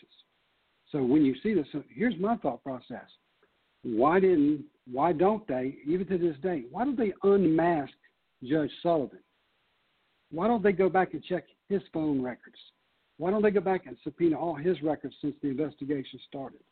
Let's find out how involved he was with this from the beginning. Let's see who his conversations were with. Let's see if he reached out to anybody, how many people reached out to him during the process, especially for him to come and make these decisions. You can't tell me he didn't have some backdoor conversations with some folks in the swamp, because I do believe the judge himself, I believe he's corrupt. I think he's bought, he's paid for, and he's a swamp judge. You want to drag him out? Throw the daylight out there, throw the bomb in the swamp, let's see what comes out. It'll take some of those bombs. Absolutely. And you know what was interesting is what was revealed earlier today in a report saying the president's kids were unmasked on Inauguration Day. Yep. I mean, think about that. They went after his family. They went after Trump's family. Exactly. And to be exact, everybody, I just want to clear this up. His oldest kid. So they unmasked all three of the oldest, which Ivanka, Don. I mean, come on. I mean, this is absolute.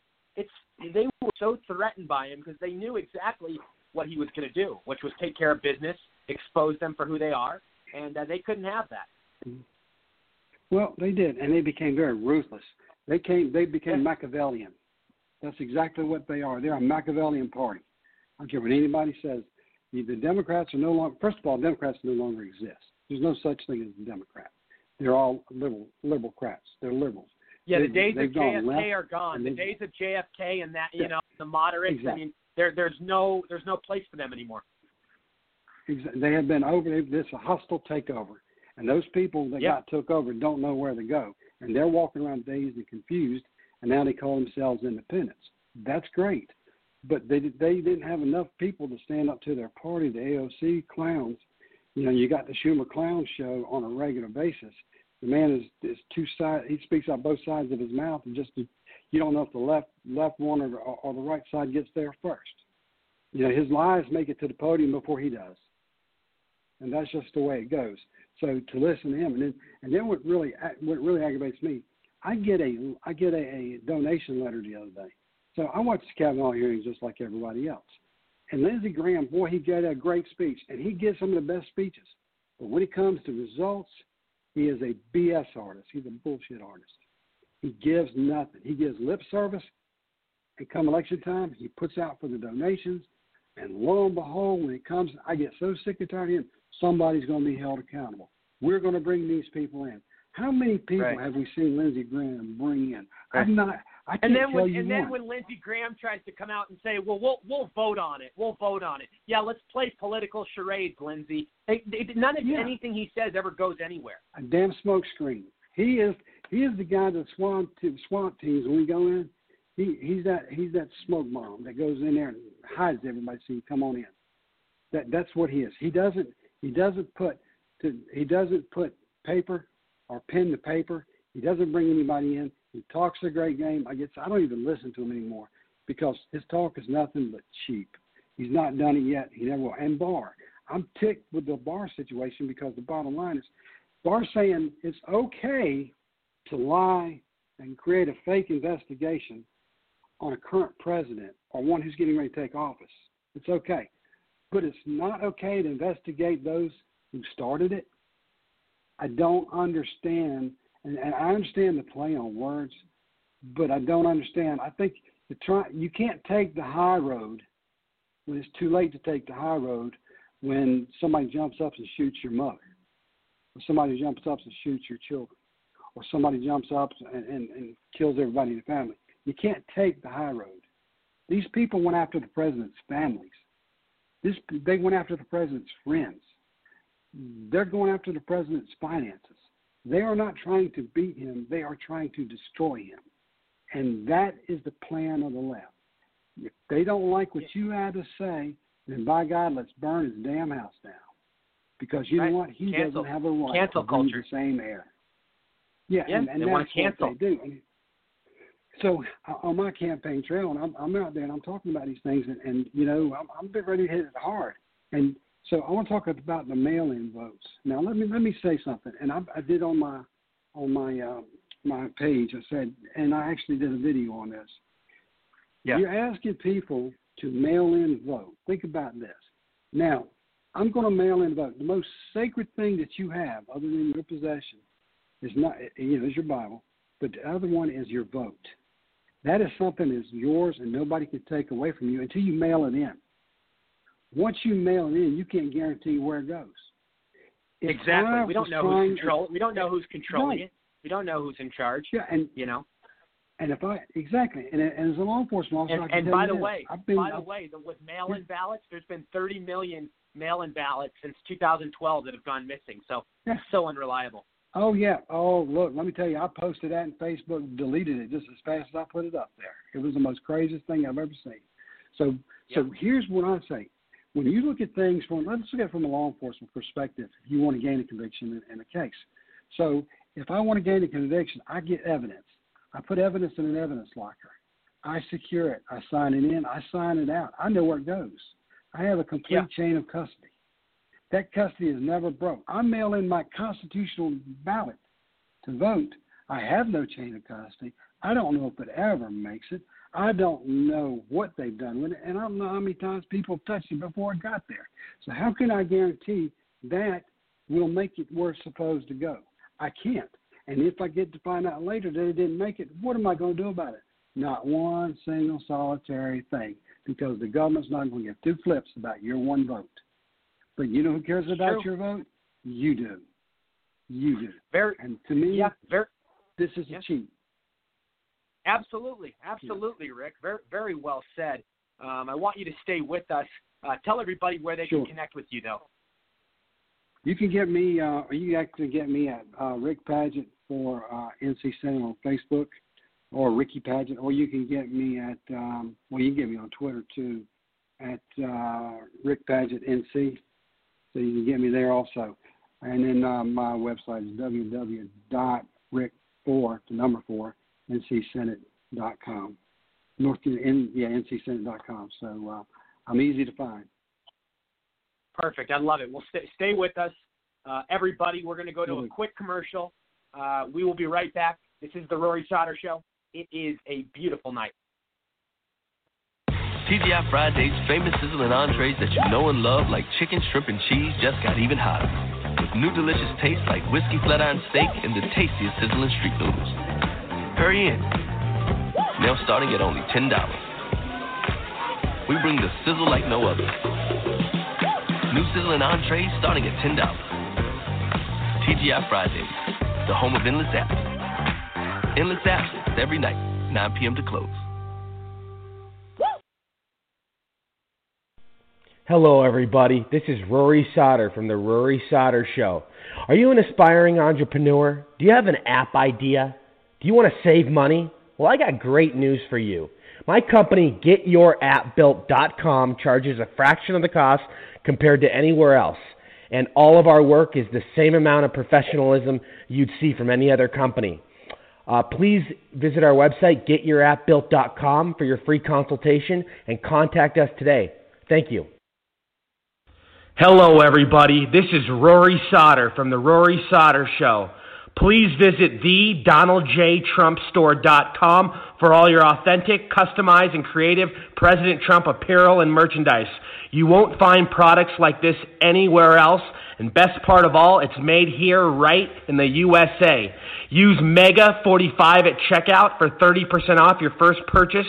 Again, visit thedonaldjtrumpstore.com today for a wide variety of great selections. Thank you. She's still the one for you, and Cialis for daily use helps you be ready anytime the moment is right. Cialis is also the only daily ED tablet approved to treat symptoms of BPH, like needing to go frequently.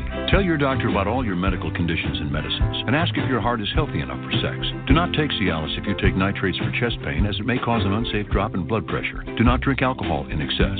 Side effects may include headache, upset stomach, delayed backache, or muscle ache. To avoid long-term injury, get medical help right away for an erection lasting more than 4 hours. If you have any sudden decrease or loss in hearing or vision, or any allergic reactions like rash, hives, swelling of the lips, tongue, or throat, or difficulty breathing or swallowing, stop taking Cialis and get medical help right away. Ask your doctor about Cialis for daily use and a free 30-tablet trial. Packaging. I'm Ray, and I quit smoking with Chantix. I tried cold turkey, I tried the patch, they didn't work for me. I didn't think anything was going to work for me until I tried Chantix. Chantix, along with support, helps you quit smoking. Chantix reduced my urge to smoke. I needed that to quit. When you try to quit smoking, with or without Chantix, you may have nicotine withdrawal symptoms. Some people had changes in behavior or thinking, aggression, hostility, agitation, depressed mood, or suicidal thoughts or actions with Chantix. Serious side effects may include seizures, new or worse heart or blood vessel problems, sleepwalking, or allergic and skin reactions, which can be life-threatening. Stop Chantix and get help right away if you have any of these. Tell your healthcare provider if you've had depression or other mental health problems. Decrease alcohol use while taking Chantix. Use caution when driving or operating machinery. The most common side effect is nausea. I can't tell you how good it feels to have smoking behind me. Talk to your doctor about Chantix. And we are back. The Rory Sauter Show, coast to coast, worldwide. Listen to it 25 countries on 70 online platforms. And everybody, if you miss any past clips, past episodes, or need 24/7 breaking news coverage, check out my media site, which will be launched later tonight, early tomorrow, TheNextGenUSA.com. I do want to welcome to the show, I believe he's with us right now. We have U.S. congressional candidate from New Mexico, Chris Matthews. Chris, welcome. How are you? Good. Can you hear me okay? I can hear you fine, man. How are you? Welcome to the show. Your first time on. Tell us a little bit about yourself. We lost Chris. I don't know what happened. He'll come back. I believe, let's introduce, we have best-selling author. We have Vince. I want to make sure. Vince Everett, are you with us? Yeah, man, I'm here. Hey, Vince, how are you, man? Welcome to the Rory Sauter Show. Your first time on the program. Tell everybody a little bit about yourself. Well, Roy, I was born on a cotton plantation in Hayward County, Tennessee, and I was ran for Congress in 2000 against Jim Clyburn, the majority whip down in South Carolina. And I worked in a prison for 20 years and saw how Bill Clinton and Al Gore was locking up black men all over the United States of America. And I was told by everyone that was around me that it was those dirty white Republicans that were doing it. So I decided to stop working in the prison, find out what was going on outside. And when I went into the black community, I saw that there were no white Republicans. There were only black Democrats. And I decided to write a book about what I found. It's called The Iron Triangle. I discovered that the Democratic Party is probably the most evil institution existing in the world today. And that they use the black preacher, the black politician, and the black civic organizer to control the black community for the Democrat Party. Most of my friends and my colleagues have always asked me, how could Christians, especially black Christians, vote for the anti-Christian Democrat Party? And I wrote this book to explain that concept to them. No Christian should be voting for the Democrat Party. And the question is, why do they get so much of the Christian vote? And my book argues that it's because of racism. It's because of race. They use race to divide us. The worst thing you can be in America today is a racist. And so they've somehow or another grafted racism with conservatism. And there are a lot of Christian white people that will not be conservatives or Republicans because they think that it's tainted with racism. And black people, as you know, are more conservative than white people are. White Republicans are, but they vote liberal because they believe it's a knee-jerk reaction that they believe that conservatism and republicanism is racism, and that comes from the Iron Triangle. It comes from the black preacher, it comes from the black civic organizer, and it comes from the black politician. And so the book talks about that. You can go to irontrianglebook.com, and this book it's a book to help conservatives. White conservatives understand the battle that we're in. We are in a war, and I think you already know this, against a real enemy that if they ever get power, I believe they'll try to kill us all. And I don't think that conservatives really understand that. Because conservatives are such nice people, they think everyone is like them. These liberals are not playing. They are serious.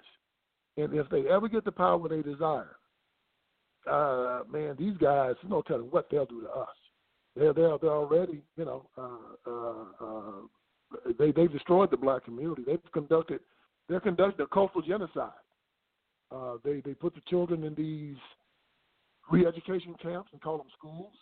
They won't allow them to practice their religion. They won't allow them to practice their culture. And they've destroyed the black family. They've locked up half of the black men. They pumped in drugs. They won't allow them to defend themselves. And this was just a petri dish. They just experimented with us. They're now taking this and they're expanding it to the rest of America. And if they get their way, this country won't exist in 20 years. And we think about what the Democrats are guilty of. I mean, they're guilty of everything they accuse the Republicans of.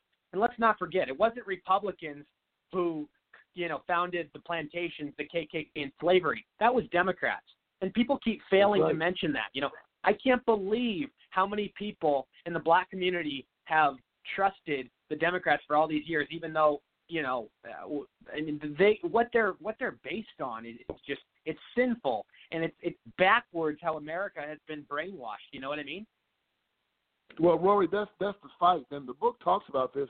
And I also have to take the Republican Party to task because you have black conservatives out here that are willing to run against these black Democrats sometimes in these districts, and the Republican Party has made a deal with them. They basically told them back in the 90s, and it's called Operation Rat, it's pejorative, but it was a plan that the Republican Party had when it came to redistricting. They told black Democrats, if you vote for our redistricting plan, that we will multiply the amount of black districts that you have. And when you get these districts, we will not finance anyone that runs against you in these districts. So when a black conservative or a white conservative run in one of these majority black districts, they are hung out to dry. But you'll have someone like Clyburn or one of these other black Democrats they're given millions of dollars by the DNC. But the RNC will not finance anyone that runs in these black majority districts. And because of this, black people are getting one side of the story. Now, what do we do now? Well, we all talk a good game, but when it comes time to put your money where your mouth is, everybody just wants to pat you on the back. I want everyone that's listening to me right now in your show to get a pen or get their phone. Go to irontrianglebook.com. That's irontrianglebook.com. That is my website. You will see excerpts from my book. You'll see blogs. I was on Sean Hannity's show, and Sean was just mesmerized by my book. C.L. Bryant, books you have read. This book chronicles why black people vote for the Republican Party, like the Democrat Party, like they do. It chronicles how the Democrats have lied, how they took over the civil rights movement, how they destroyed the black family, and how they locked up black men and have taken the black community under control, and what we must do to change it. And it's not going to come from the RNC. It's going to come from us, people in the street, conservatives.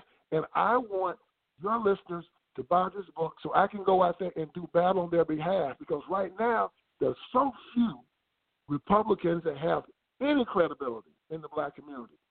My background working in the prison system, the Million Man March, being in my community, I have credibility, and I'm not afraid of any one of them out there.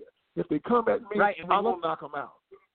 And we looked at and I love what you're doing. I love all the activism stuff you're doing. You're doing a lot of great things. And we looked at how Trump has really exposed the Democratic Party for who they are and how they have never done anything for the black community. All they've done is left them in poverty, left them, in the ruins and in the worst possible scenario.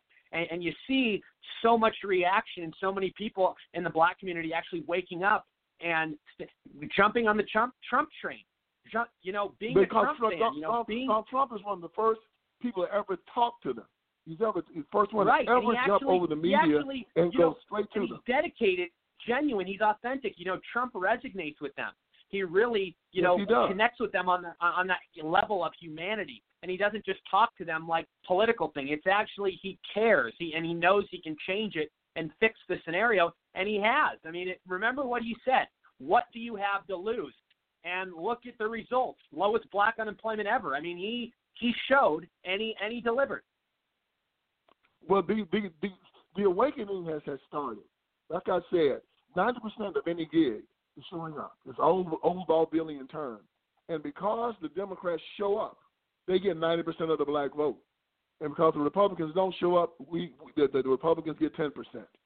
And the Republicans have to start showing up. And it doesn't. And I know that every Republican or conservative congressman is concerned about his own district. He's not concerned about the district in Baltimore, the district down in Memphis, or the district in Detroit. He's not going to give Sam Jones, who's running against God knows who in Detroit, money. He's not going to offer it to him. But the RNC and the NRCC are supposed to be handling that. They don't. If you can check yourself, Rory, and you have the brain to do it, check and see how much money went to these people that ran against the members of the Black Caucus in their districts last year, and you'll be amazed. You cannot win when you will not support your own candidate. Let me ask you this. Let me ask you this. With everything that's been going on and everything that's kind of, been, touched on and everything that Trump shined light on and really what he's done for the community, how much of the vote do you think he's going to get in terms of the black vote in 2020? Do you think? I think he'll get about 20. I think he'll get about 25%. Would you say it's over 30? Would you say over 30? I think he's going to get between 30 and 25%. I think he's going to be just that big, and they don't even know the tidal wave that's coming. You're cutting out a little bit. What did you say? I think he'll get between 25 and 30% Yeah. And they don't know the tidal wave that's coming because people are tired. Right, and we all know if the Democrats don't get at least 90% of the black vote, they're screwed in elections. I mean, that's what they depend on. That's what they count on and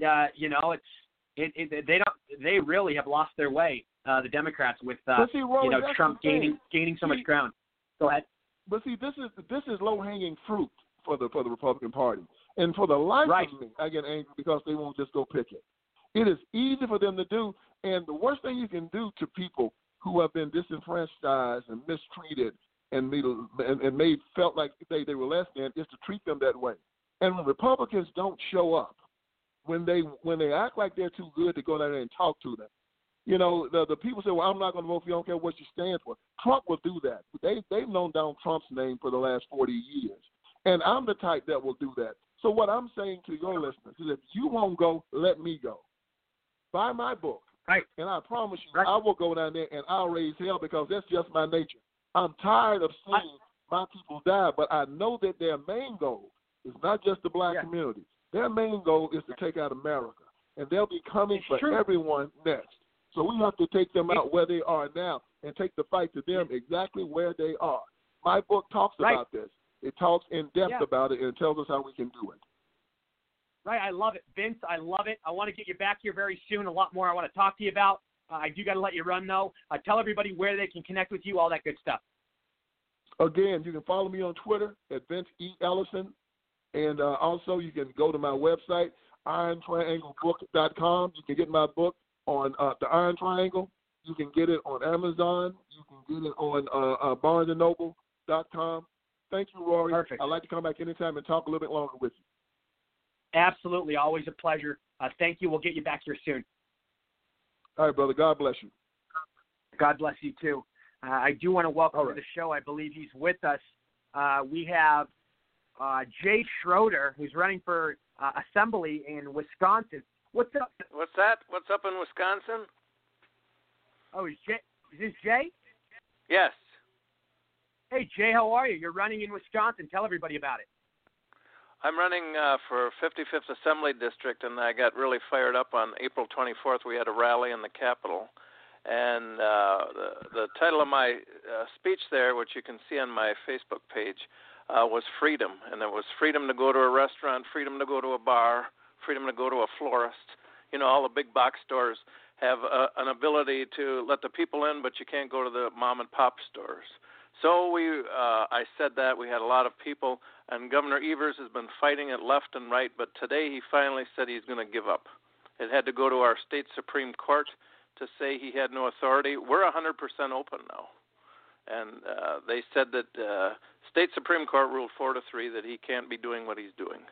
So, and if you're a small business, they keep saying, well, open 25%, 50%, 70%. You're not going to make a profit doing that. So it's got to be 100%. We all know that we're supposed to stay distance from each other, wash our hands. We're not, 3-year-olds. So any government that's trying to stop us from doing our normal lives is not for the people. And we've had such a battle here, but I believe we've won because the governor has tried to do everything possible to stop it. Yeah, and I've been reading reports, and what's mind-blowing is the fact that, there's half the country that is back open, everything's great, but the other half of the country has governors that are trying to act like dictators and trying to not use only going off of their own opinions. I mean, it's really disgusting and sad, scary. I mean, they're going to this extra crazy level. I mean, your governor was trying to do it, for God's sakes. Yes, and it always has the Democratic thread through it, too. And they're just trying to keep things locked down. We have the Wisconsin Badgers. They can't even have football games there in the fall already. It's mind-boggling how they think they can do this, and the governor wouldn't give up. And that's still months away. That's still months away, and they're speculating. They're assuming that things are automatically not. They have an agenda. It's clearly. I mean, there's no doubt about it. Republican governors are very anxious and urging. Their Democrats want to keep it closed as long as possible. Yes. Well, our capital is in Madison, and it's called the People's Republic of Dane County. That's what it is in Wisconsin. So if I tell you that, you understand the whole thing, how it is. And they don't give up.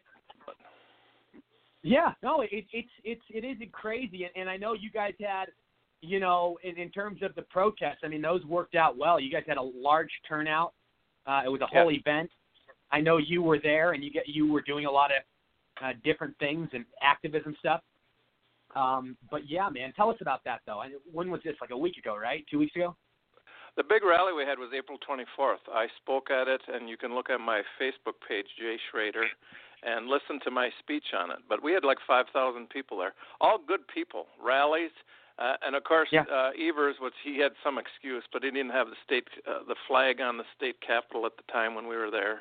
But the majority of the people that were there brought flags. It was just good people that are Americans and people from Wisconsin. We didn't have any riots, and the media would try to put that we were radicals or something, but no, they were just good people not wanting to lose their freedom. That's all it was.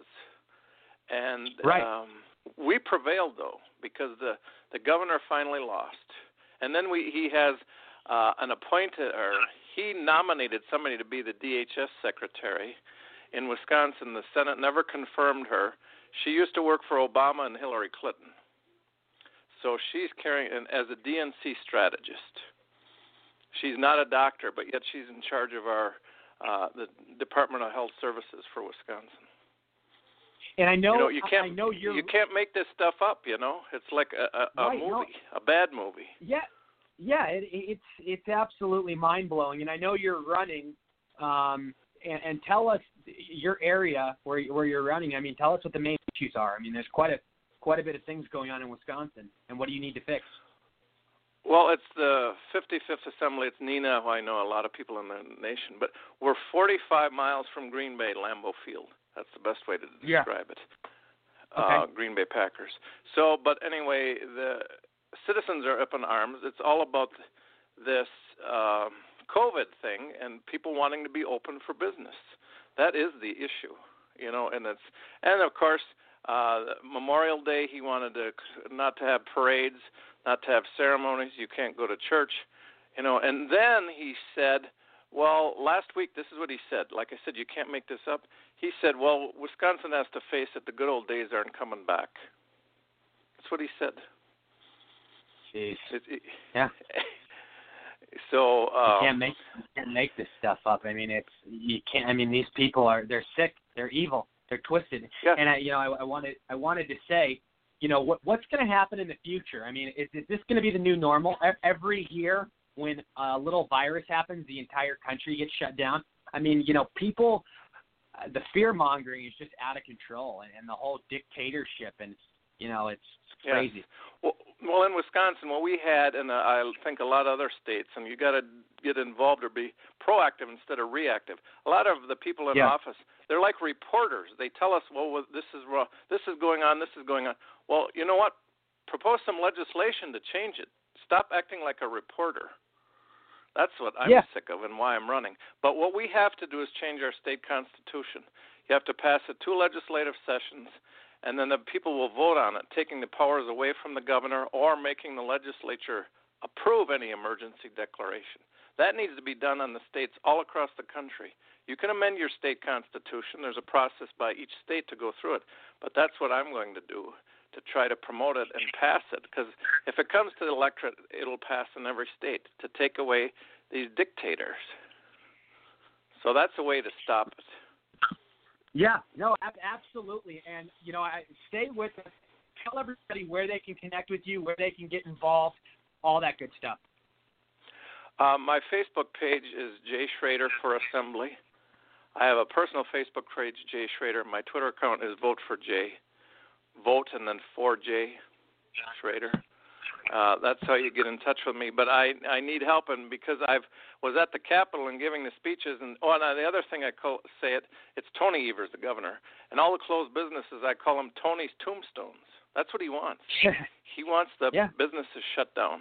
And he gets a smirk when he says it too. You know, well, you know, it's not going to be like it used to, and he gets a grin on his face when he says it.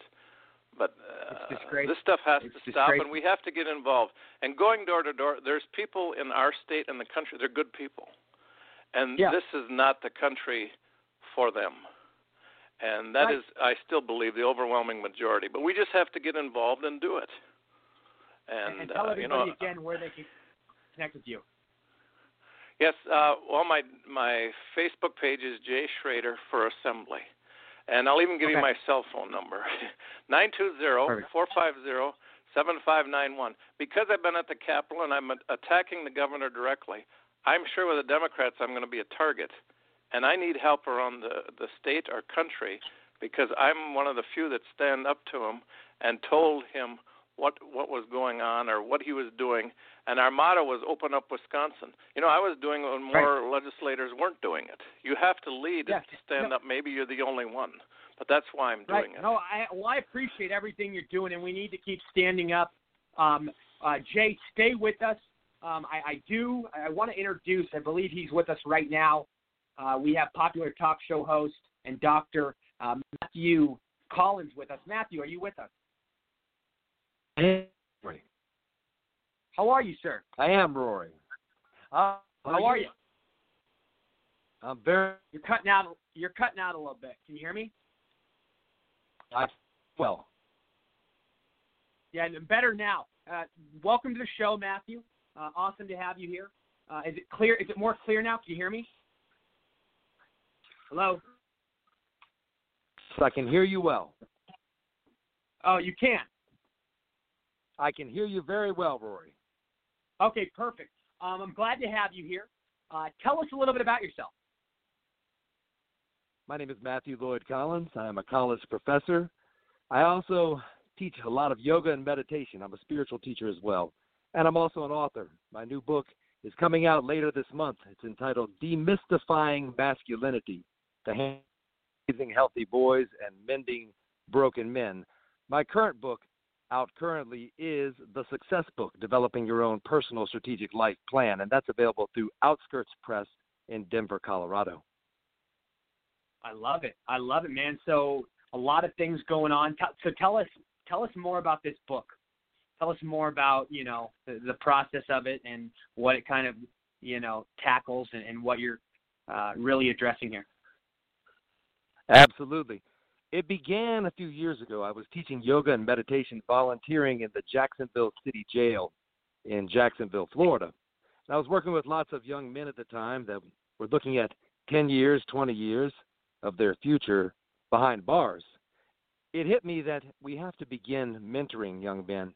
And all of this is very much interconnected, Rory. I see the political ideas that you were discussing and all the other social types of problems that are coming together and all really coming to a head at this time as being inherently interconnected. All of these things that we're seeing across our society right now are so interconnected and so deeply intertwined. It's incredible. And I believe that we are coming to terms with a spiritual battle right here in the United States where we are literally fighting for the soul of the country. And it's an interesting time to be alive. I'm so excited to see patriots all around the country rising up. And literally, we've had enough. This is our country, and we are going to begin acting like Americans again. That's what I see happening. I see us really entering into a phase that I call the American Renaissance, or perhaps the golden age of America, and it's just on the horizon. So while working with these young men in the Jacksonville City Jail, I was inspired to write the book Demystifying Masculinity, because just as we have to get back to understanding our roots as Americans, we need to get back to understanding what it means to be men and women in society, to be citizens, and the roles and the responsibility that a citizen undertakes. So the whole idea of citizenship and the idea of understanding ourselves as spiritual beings here on the earth and the idea of freedom, all those really important ideas, they coalesce and they coagulate together in the book, where I really encourage people to get to know themselves and to take the responsibility to lead their own lives in a way that they can look back on when they're on their deathbeds and be very proud of the way that they live. So Demystifying Masculinity is coming out from Legacy Booksellers. It's in Orlando, Florida. And the big point is that we have utterly failed on multiple levels when it comes to the way we inculcate and teach and literally program our young men. We have literally put young men in front of Call of Duty for too long, and we've fed them such horrible processed acidic foods that we are reaping what we have sown, and it's not a great product. You know, absolutely. Absolutely. Very well said. And tell us about this. You know, you're a professor. You're around that whole culture at university. We all know the indoctrination and how toxic it can become, and with PC culture, with whatever it may be.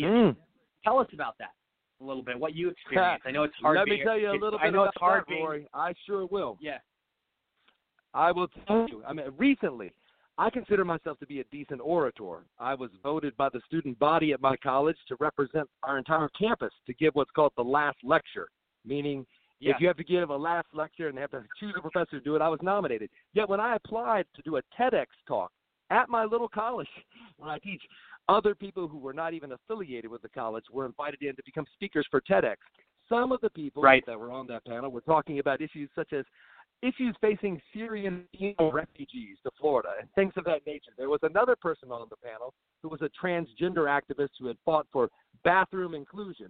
I proposed to talk about spiritual awakening and mentoring issues for young men and partnerships that I'd worked with the jail and prison system here in Florida, and that was utterly rejected in favor of topics that would be much more progressive in nature. Jeez. Jesus. If you can believe that. And that's an absolute true story. I literally have the documentation where I applied for TEDx and I was told I was not accepted. Other types of presentations had been accepted that better fit our community needs. And I'm thinking to myself, I live in the community of Jacksonville, Florida, and none of these issues really impact Jacksonville as much as really getting to the point where we start mentoring young men again. So I felt excluded, of course, but that's just how it is. If you are a critical thinker, not a Democrat, not a Republican, just someone who thinks critically in academia, sometimes you have to hide out these days. And you do your best to educate your students, but you have to be very leery of what I call the administrative class. And the administrative class at colleges, it's the same class that has taken over our government. They're plutocrats. The idea of plutocracy, this wealthy group of administrators will enrich themselves by taking on these powerful positions and subjugate the masses. And we're seeing it in the universities, and we're seeing it also in our local, state, and unfortunately our federal government. Yeah. Oh, absolutely. And you know, I know you have a talk show as well. Tell us about that. I know you address a lot of different issues on your talk show. I have a podcast that I started about 6 months ago now, and it's entitled The Dr. Matthew Lloyd Collins Show. And we are now doing video casting each week. So it's an interesting show where I bring in people from the community to talk about relevant issues to Jacksonville, Florida, but also state and federal issues as well. I'm focusing on mentoring young men a lot with this podcast. So I bring lots of folks in that are working in the area of mentoring men and working with men and boys, because we often hear so much about how we need STEM education for girls in our society. We need this for women, we need this for girls. And everyone fails to realize that 93% of our prison population is comprised of young men and men that are aging through the system. We don't really address the fact that the overwhelming number of homicides in the United States are committed men against men, mostly black men killing black men and white men killing white men. We're very discriminatory in how we murder. But it's interesting that there's so much emphasis on the female, but the male, the masculine, the sacred masculine, what I call the divine masculine, that has completely been ignored, and it's been systematically destroyed by the same group.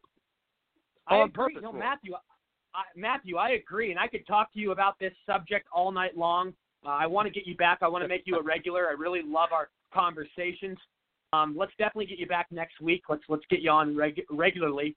But tell everybody where they can find you, where they can find your book, where they can get involved. And I'm glad you're tackling these issues. I do got to run here in about a minute. I just got to wrap up. But go ahead. Thank you so much for the opportunity, Rory. You may listen to my show by tuning in. I put everything up on Facebook. It's also on YouTube and all the major podcast platforms, Apple, Google Play. And it's entitled The Dr. Matthew Lloyd Collins Show. The video cast comes out on YouTube each week as well. We tackle big issues impacting young men. Yes. I love it. And real quick, tell everybody where they can find the book. I got to go, but thank you. Real quick. The new book is Demystifying Masculinity through Legacy Booksellers in Orlando, Florida. And the current book is The Success Book, Developing Your Own Personal Strategic Life Plan, Outskirts Plus, Denver, Colorado. I love it. Thank you so much, Matthew, and let's get you back next week. We'll talk soon. Thank you, Roy. God bless you, and God bless the United States of America. Thank you, sir. Michael Valsi, I got to close the show in 30 seconds. Real quick, where can people find you on Twitter?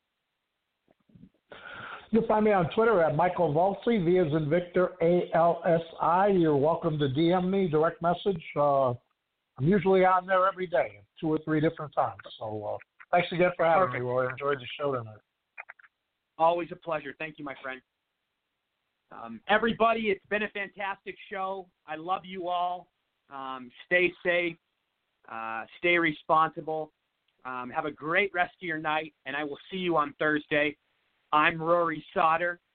Mega, mega, mega. God bless everybody. Much love. Cheers.